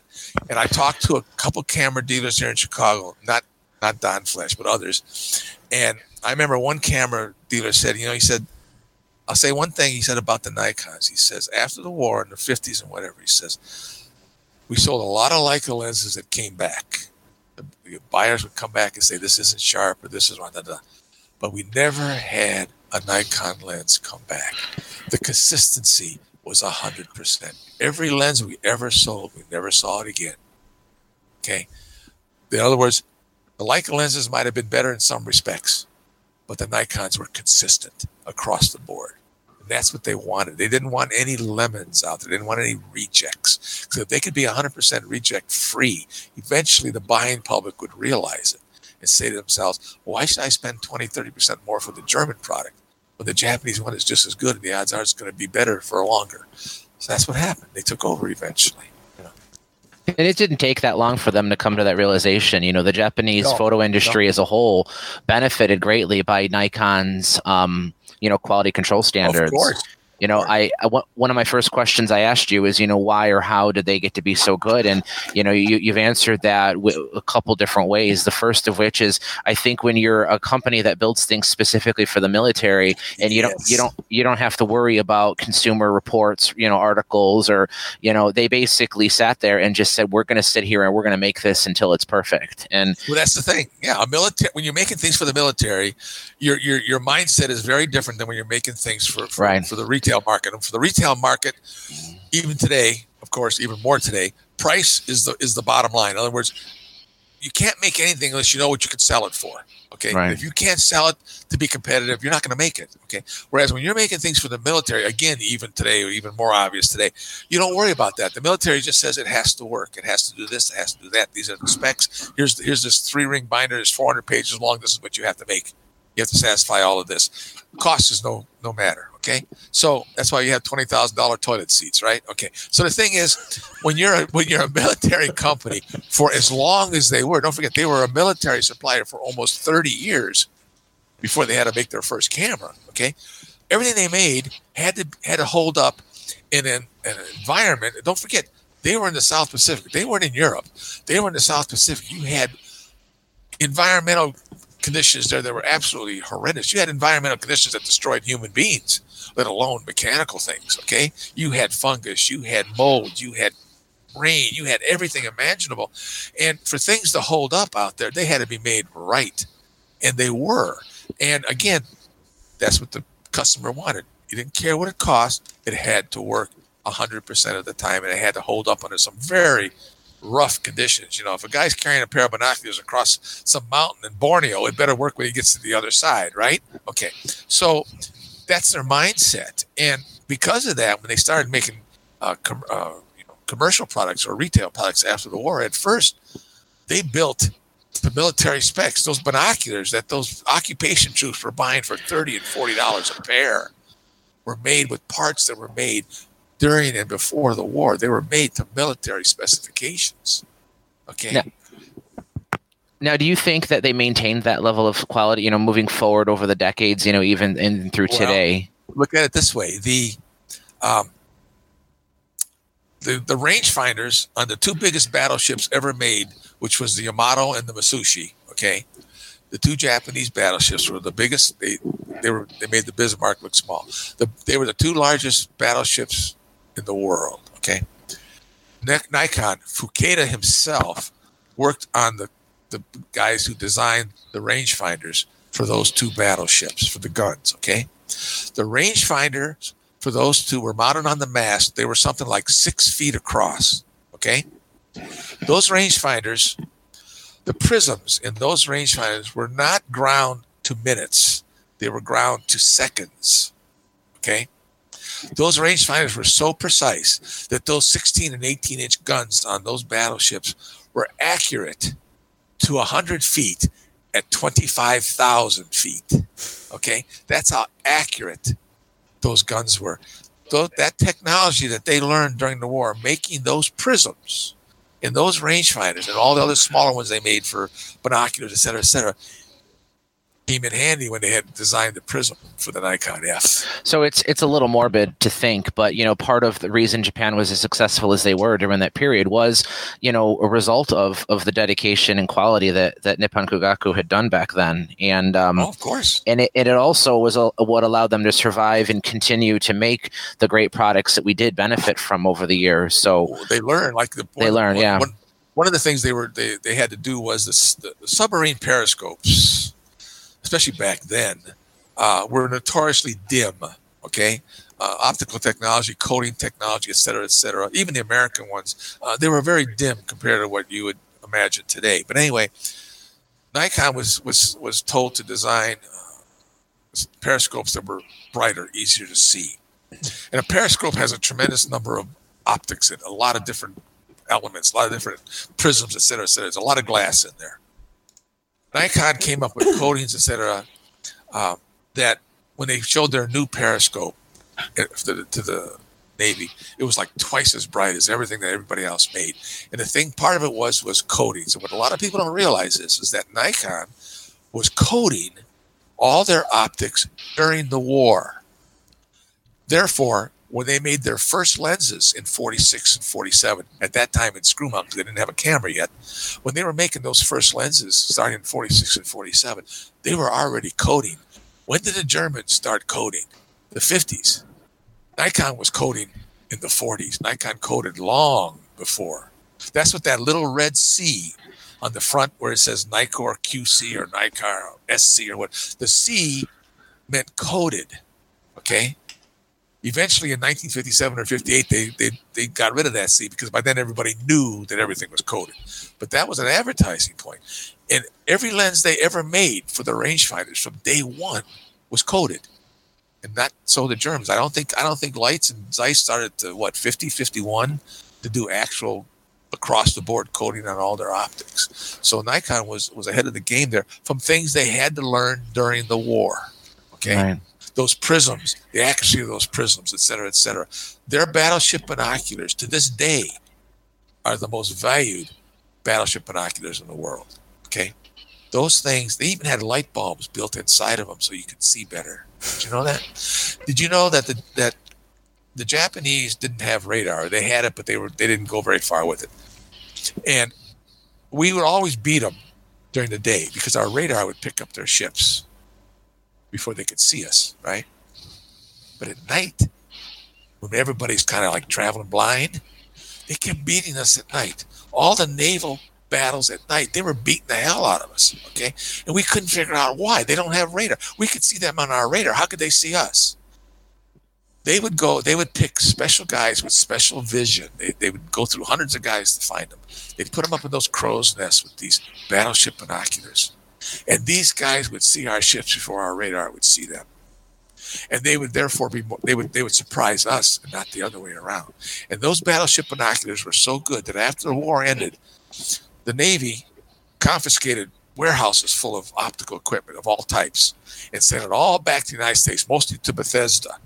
And they had a lab there that went through that stuff, dissecting everything that the Japanese made optically, and they were just amazed at what that stuff did. We had nothing like it. Our optics were nothing like what the Japanese had in World War II. And if they had radar, we really would have been in trouble. Yeah. Really. So, a name you've mentioned many times is Masahiro Fuketa. Oh, yeah. He was, one of the main guys. I know you had told me previously you had met him a couple times, right? Oh, yeah. Yes. About 4 times, yeah. So how long in Nikon's history, I know he's since passed away, but how long was his influence felt at Nikon? Okay. Like I said, he was part of the team that designed the fire, they called it fire control, which was the rangefinders net for those, the Yamato and the Mishishi and other battleships or whatever. So he was working for Nikon before the war, but he was not drafted because he was, he was considered too valuable an engineer and a technician. So he worked through Nippon Kagaku through the war. Then, of course, the war ended. Now, he was retained, and when they first started the work on the cameras, he was part of the committee who decided to make a camera. They were going to make 2 cameras, a 35 millimeter, and of course, they also had a 120 Rolleiflex SLR or TLR copy on the drawing board, which they never made. But anyway, so he was working in 46 on the original drawings for the Nikon 1. He was part of the team that designed the Nikon 1. The last project he worked on, he designed the Nikon F. The F stands for Fuketa. He would never admit it. Every time you'd say that to him, he'd kind of just smile. You know how the Japanese are. They're very shy about things like that. They don't brag. But the F did not mean flex. The F meant Fuketa. So he was there up through 1960 as their top designer. He then became, even after he retired, he became what they call a consular. And when I met him at their headquarters in Tokyo. The day of the stockholders meeting, he was there. And that was the first time I met him. So he was top man up to the day he died. So, but his influence was from before the war all the way through the Nikon F. Okay, let's bring things up to the present day, and I'm just going to say Johnny's no longer with us now. That's not to say he's not. He's somewhere, but he's just not on the podcast anymore. He's had to go, but he left me a question before he disappeared, and he'd particularly like to know what your viewpoint is on Nikon or Nikon's new mirrorless cameras. Well, I actually saw.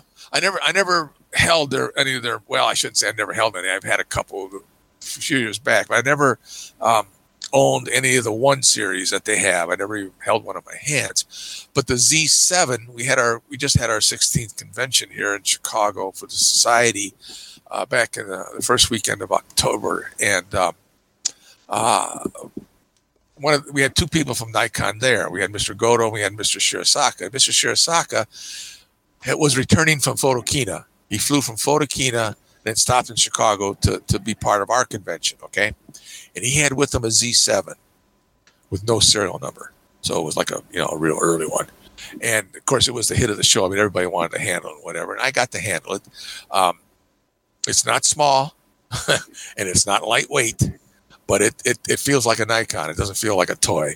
I don't know if I'll ever own one because they're expensive, and I don't really need to shoot that much anymore, besides the grandkids. But I think that they finally got it right.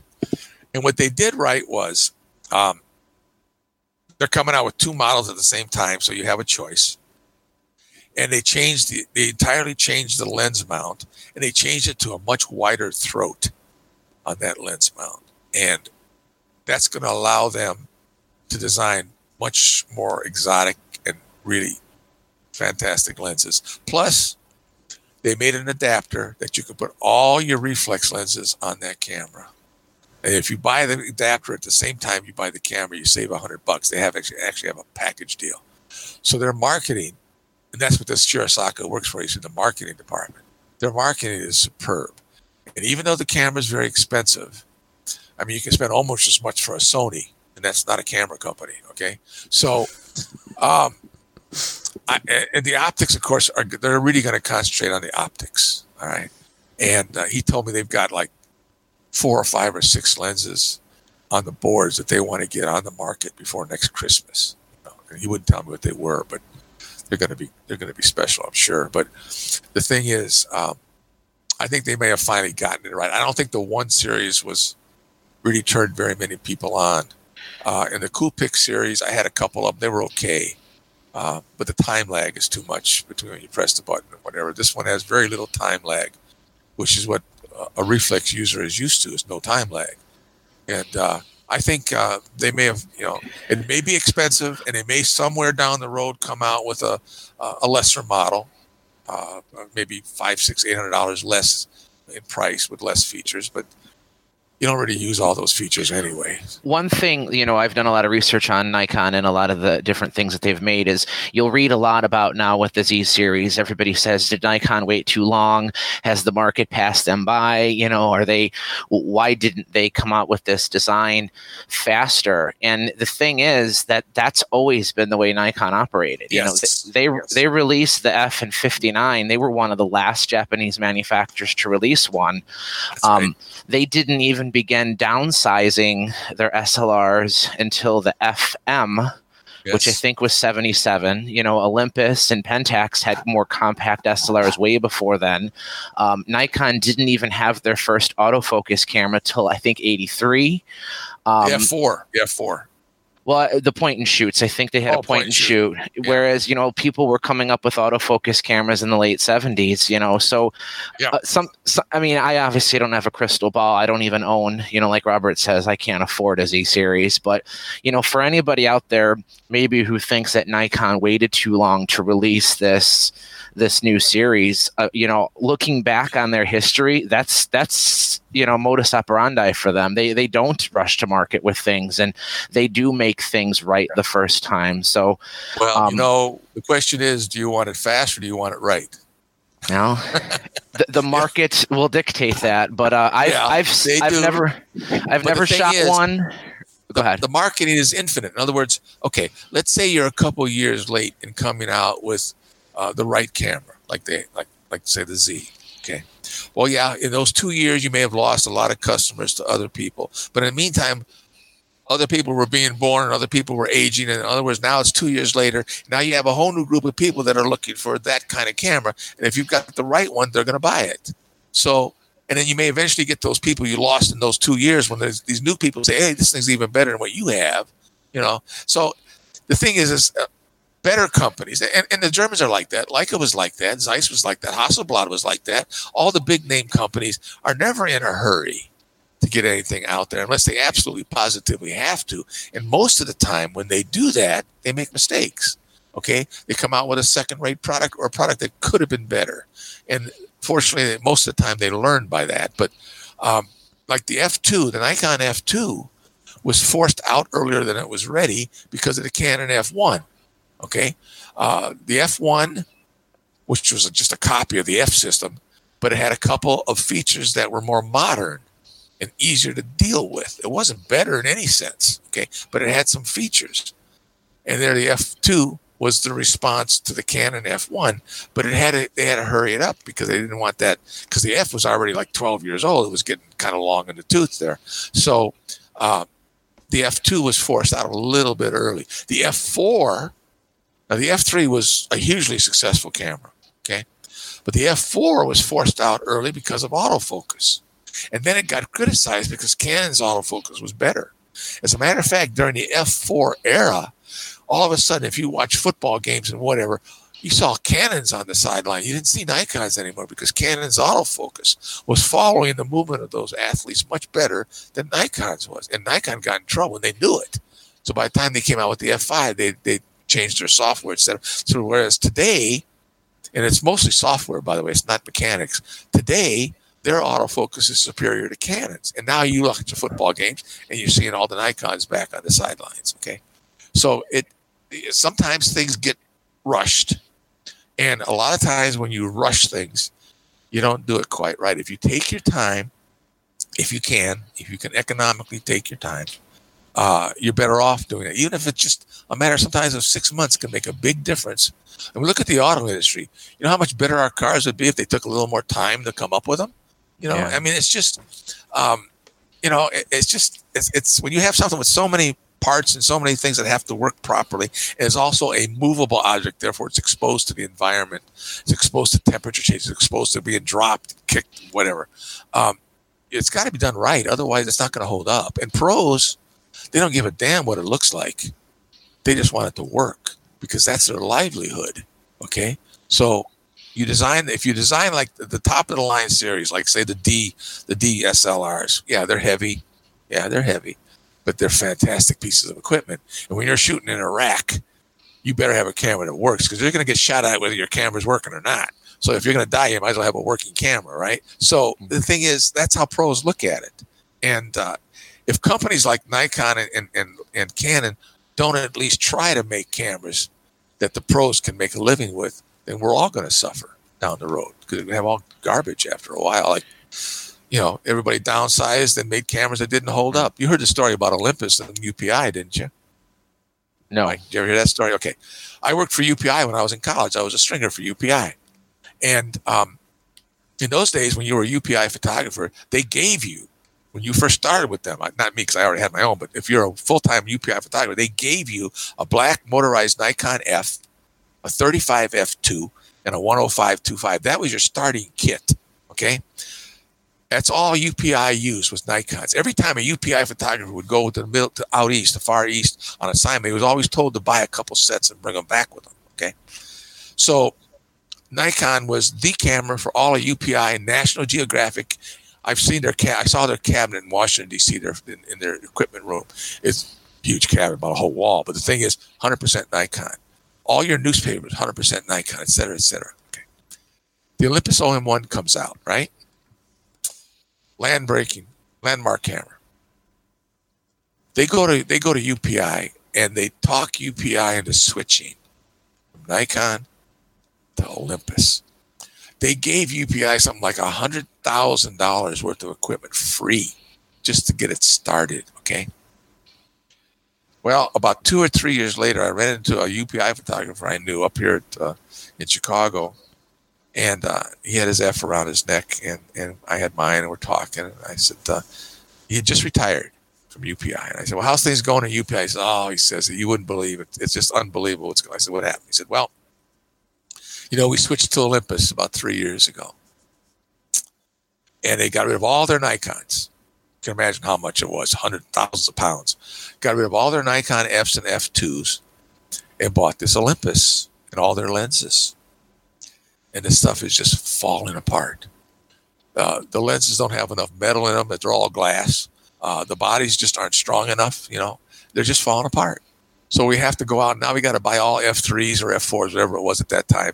They had to go out and they had to buy a huge amount of equipment, Nikon equipment, to replace the Olympus because the Olympus stuff fell apart.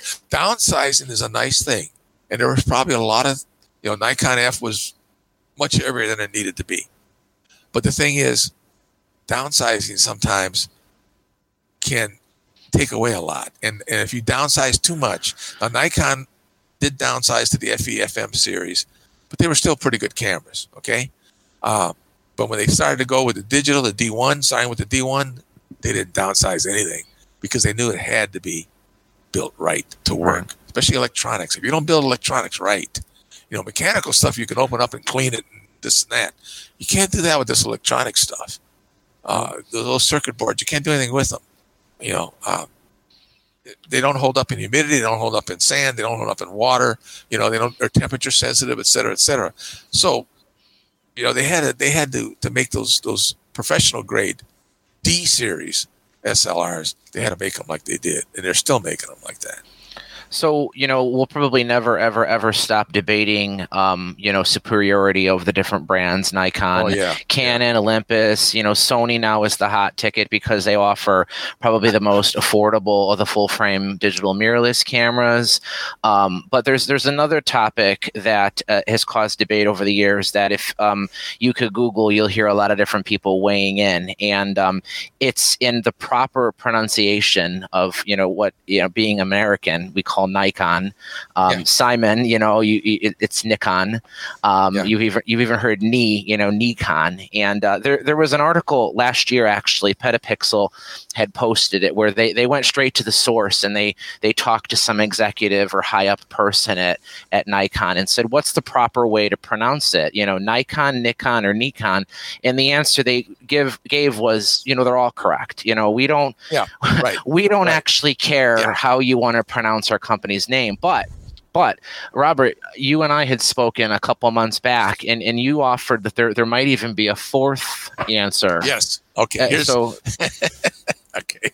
First of all, like you say, how something's pronounced sometimes doesn't really matter that much. Like, is it harassment or harassment? Okay, you both the person you're talking to is going to know what you mean. Okay, whether you say harassment or harassment, it's just a matter of how you accent things. All right, now Nikon.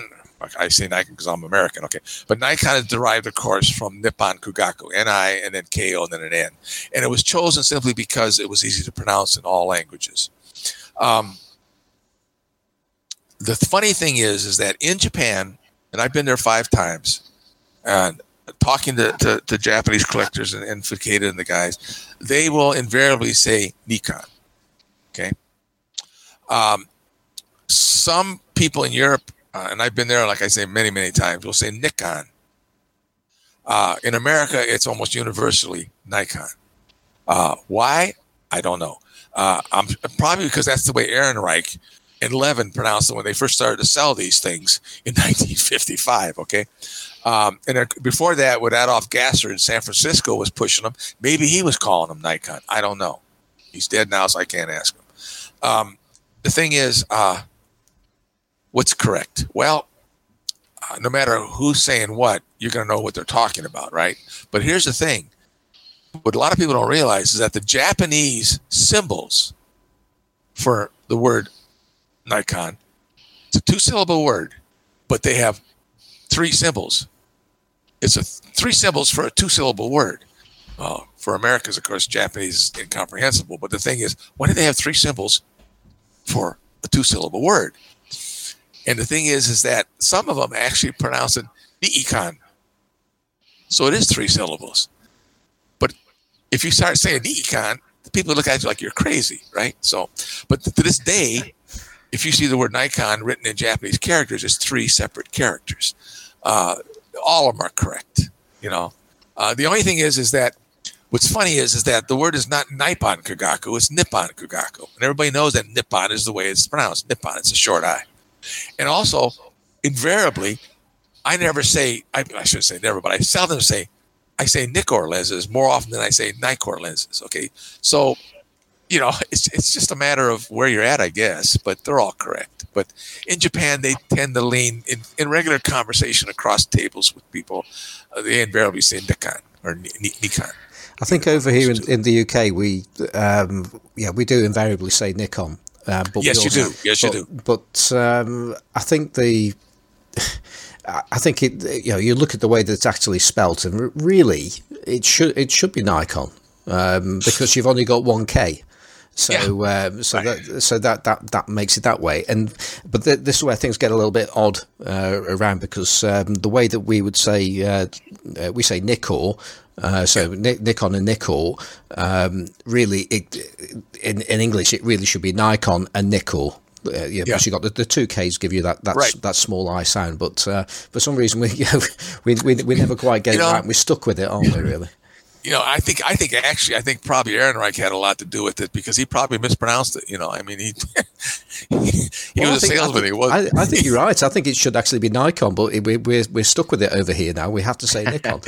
Well, you know, you remember the Zeiss lawsuit, of course, was because, correct me if I'm wrong or not, but don't they say Zeiss Icon, or is it Zeiss Icon?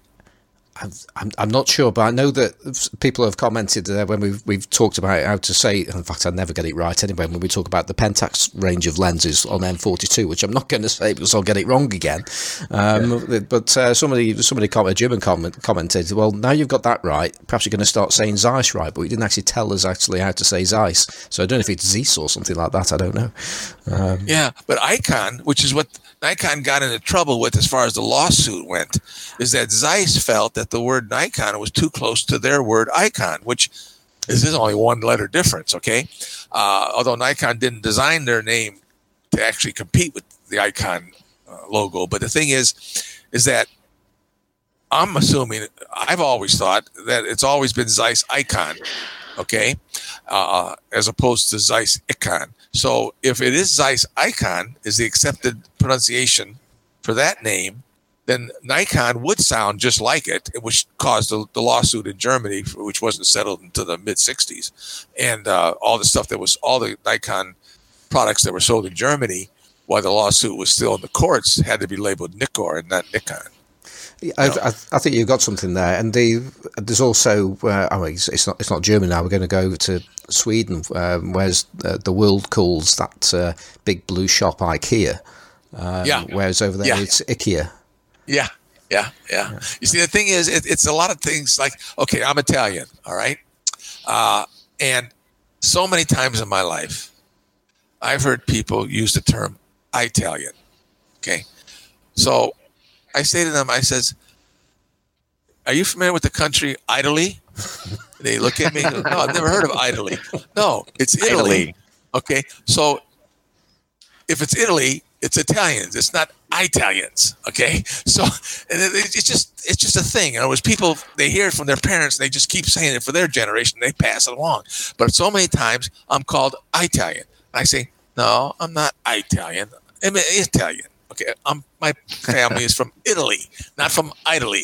Okay, so this happens all over the world, and I'm sure there's thousands of cases where we can come up with the same thing. Where things are just, if something's pronounced wrong long enough, it becomes part of the language. Yeah. So there's a lot of words out there that are wrong. So that concludes the phonetics segment of the Classes Lens podcast. But they actually is 3. Just remember, it's 3 syllables. 3 syllables. 3 syllables, I should say. 3 syllables for a 2-syllable word, which It's really weird. Well, Maybe we should include a link to how that's actually looks, maybe in the show notes or something, Simon. that'd be great. I mean, if either of you could get something across to me, I will happily. It's right on the cover of my magazine. Yeah. Yeah. See it right there? Yeah, I have it. Yeah. I could give you a copy. Yeah. Yeah. Right on the cover. I put that right in there because I thought it was weird. And I've been on the cover since 1983. So the thing is, it's always been strange. And, I've been to Japan and I'm flying in the airplane for 12, 15 hours. I'm looking at the books that teach you how to speak Japanese, which of course is a waste of time. And you start reading this thing and the different ways they do things. It's so totally foreign to the way we do things that you're just never going to get it right. I mean, the way they pronounce things is just totally different than what you would do. Like the name ABE, which is a last name in Japan, a very common last name, ABE, is not pronounced Abe. It's Abi. So, and it goes on and on, just on and on. It's just, they pronounce almost every letter in the word. It's just unbelievable.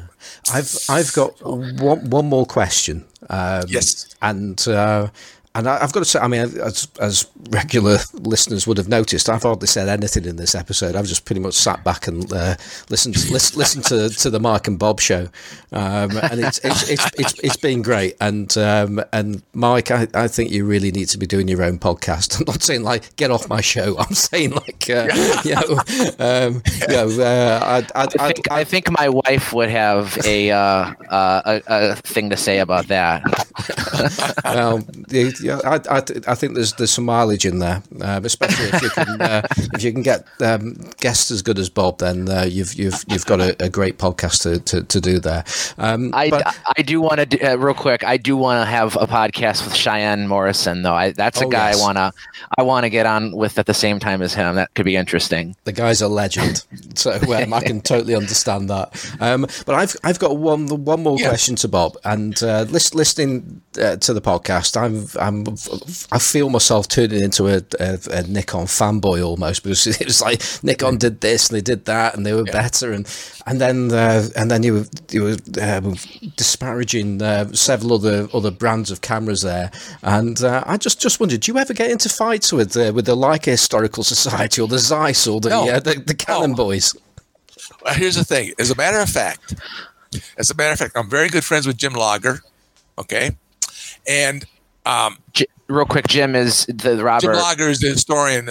Right, he's the Lights version of Robert. Right. Okay, I've met him more than once, and I've got all his books, and he's got mine, et cetera, et cetera. But actually, believe it or not, I can't remember the exact year now. I think it's 88 or 89, somewhere around there. The Leica Historical Society here in the United States was having their annual convention right here in the Chicago area. Okay, so I get a phone call one day from Jim Lager. He says, "Hey, Bob, how would you like to speak at our convention?" Now, at that time, I think I owned one Leica. Okay, but I had all his books. I've got 30 books on I love Leicas. I love to read about them, and I've owned a few, but I've got all the books. And I said, "Well, Jim," I said, what would I talk about? He said, "Well, think about it. See if you can come up with something that might be of interest to us." And then I said, "Well, should I wear a bulletproof vest or anything like this?" And he says, "No, don't worry about that." He says, "First of all, you're going to know half the people in the room," which I did. I did know a lot of people in the room who were also in the Nikons. There's a lot of Leica people that also collect Nikons. But anyway, quality camera. They just collect quality cameras. And so I had a lot of people there I knew. And I said, "Okay, I'll think of something." I came up with a subject. I came up with a subject that when I was done speaking with the slides and everything, everybody was just like sitting there with their mouths open because nobody had ever known about any of it, period. And even Lager looked at me, just shaking his head.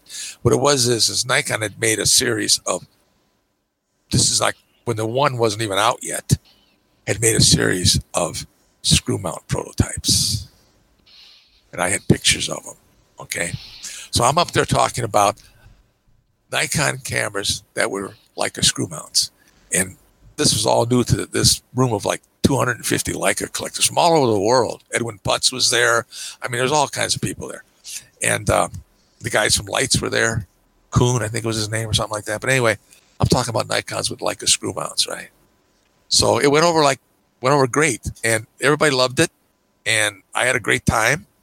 And So no, I never got any problems with them. I'll tell you another story. I've had at least over the years, at least a dozen of my members who are also members of the Leica Society. And one of them was a guy by the name of Tom Abrahamson, who just died not too long ago. And Tom was one of the real movers and shakers at the Leica Historical Society. He had an article in almost every issue of their magazine. He's from Vancouver, Canada. He's actually Swedish. He's Swedish-born, but he lives in Vancouver. And he joined our society, and he came to like 3 or 4 of the conventions. I'll never forget the first convention that he went to. We were standing out front on the sidewalk, and he's looking at me. He says, he said, I'll tell you something about you Nikon guys. I go, what's that? He goes, you sure know how to have fun. I go, what? He says, well, the Leica conventions, he said, they're so stiff and formal, and everybody's arguing, and everything has to be run like a clock, and all this kind of stuff. You feel like you're in school, right? You come here with you guys, and you're enjoying yourselves. I said, yeah, that's what we do. This is a social event. I said, we're getting, we're just a bunch of guys in the candy store, all liking the same kind of candy, so we're talking about it. And he went back and he told all the Leica guys this.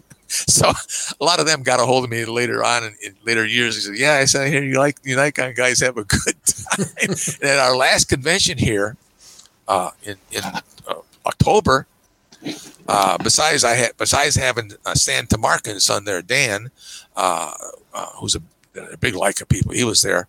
But also there was a member from Houston by the name of David Dodd, who's a big Leica collector.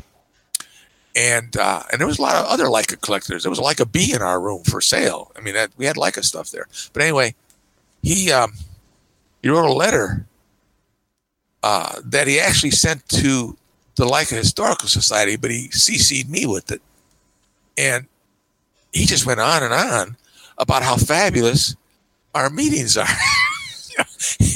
And how well organized it was, and how it came off flawlessly, and how we all had a good time, and this and that, and everybody had, everybody was smiles and all this kind of stuff. So I guess I have a reputation of the Nikon Society has a reputation of being like a counterbalance to the Leica Society.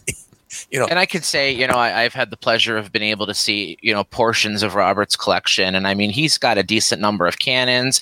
I know he's a huge fan of the KW Practina. He's got a few Yashicas too. So while, Nikon is his forte, and he's not exclusively, limited to that one brand. 2 Minoxes right there on the counter. Yeah, 2 Minoxes. I mean, he's got a bunch of stuff too. So his interest isn't exclusive to one brand. No, well, I like quality. I've had Hasselblads. I've had Bronicas. I had a whole Bronica system at one time. I had a whole Pentax 6.7 system.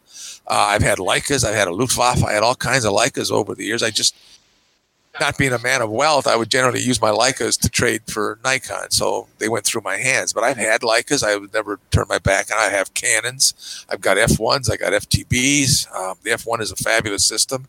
I've got Pentacons and Hexacons, the Contax D stuff. I like them. I think the Contax was light years ahead of its time.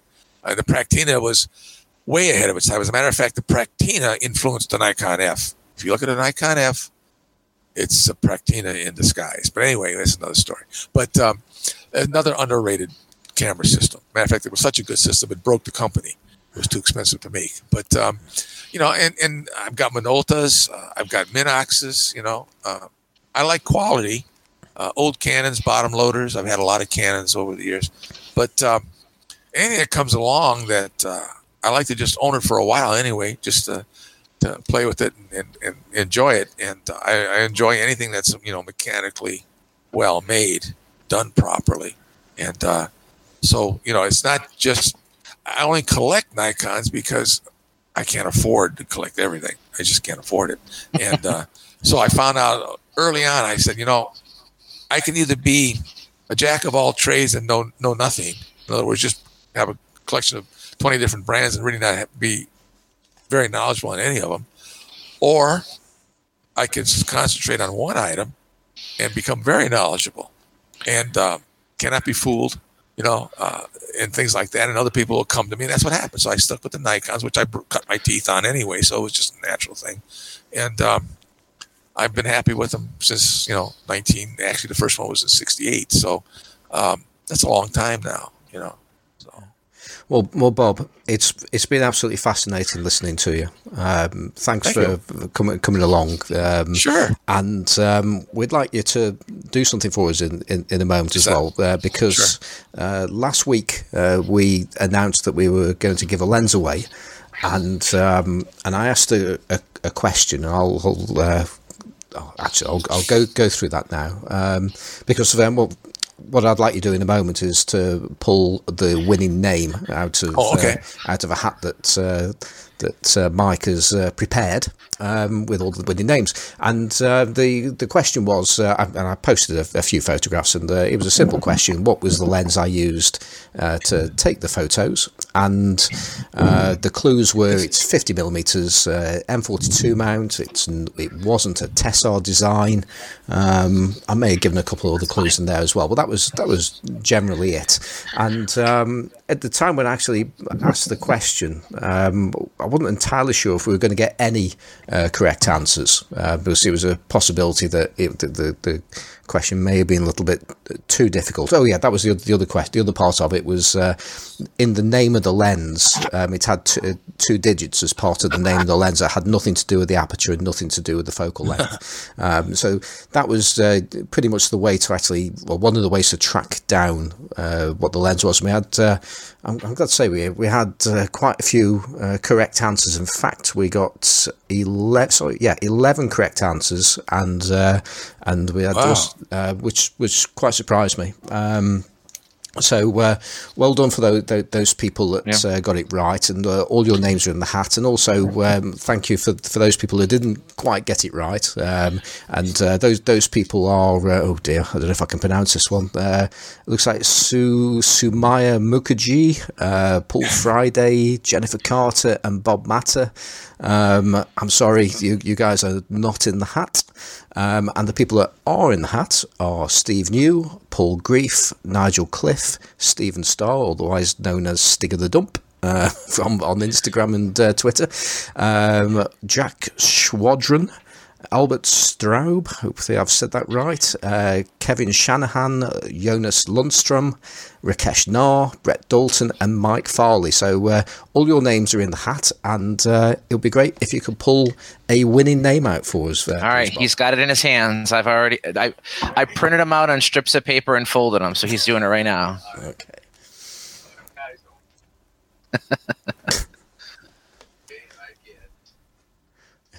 I was going to say, if you're still there, Bob, you're not close enough to the microphone for us to hear you. Nigel Cliff, congratulations. Well done, Nigel. So, Nigel gets the lens. So, I'm not going to contact you directly. I'm going to let you hear the result when you're actually. I think I know when you'll be listening to it. You tend to go on a long drive on a Monday or a Tuesday, so you'll be driving in the car and you'll get to hear this. So that should make you happy. So once you've heard that, Nigel, if you want to get in touch with me, and then we'll make the arrangements to get this lens over to you. So well done to Nigel, and thank you to everybody that's taken part. And by the way, I just realised I didn't actually name what the lens was.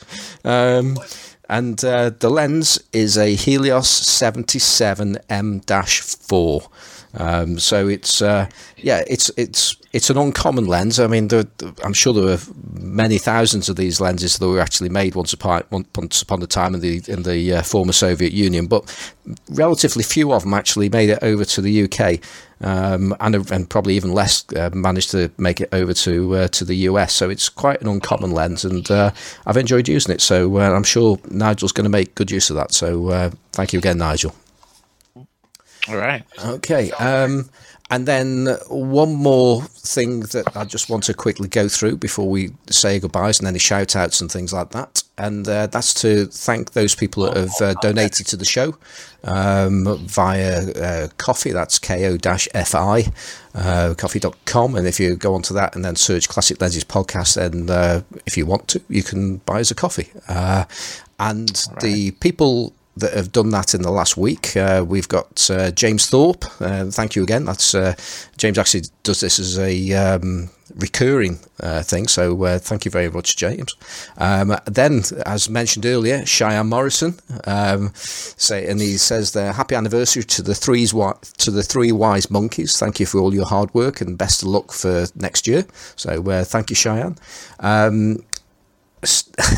Stig of the Dump, Stephen Starr, who was one of the people that got their answer was correct, but unfortunately it didn't get pulled out. But he's just put the note in here to say, just seeing if you guys are open to a plain good old bribery, because I'm buying you coffee in the hope that you will give us a shout out about the Mersey Meetup Analog Photo Walk, which is taking place in Liverpool on the 9th of February, and there are details on photowalk.me. I actually did this last time it's probably back at the end of autumn in Liverpool, and I had a really good time, and I plan on going to this one as well. That's a good one to go. But don't forget, that is a analog photo walk, so you need to turn up with the film camera there. But go on to photowalk.me for details there. And actually, while I'm on the subject of that, if you also go on to photowalk.me, you'll find details of the photo walk that Nigel Stanley is doing in London. I think you're meeting at Liverpool Street Station on the 20th. But he's doing a photography with classy lenses walk down there. So you can go with your digital cameras as long as you're using old lenses and take part in that one. So that'll be a good walk. And I wish I could have gone to that one, but I'm sorry I can't. But please join Nigel on that one, because that sounds like that's going to be a good one. Two more to do. Nigel Cliff, the winner. This is why we did it using an independent person to pull things out of the hat.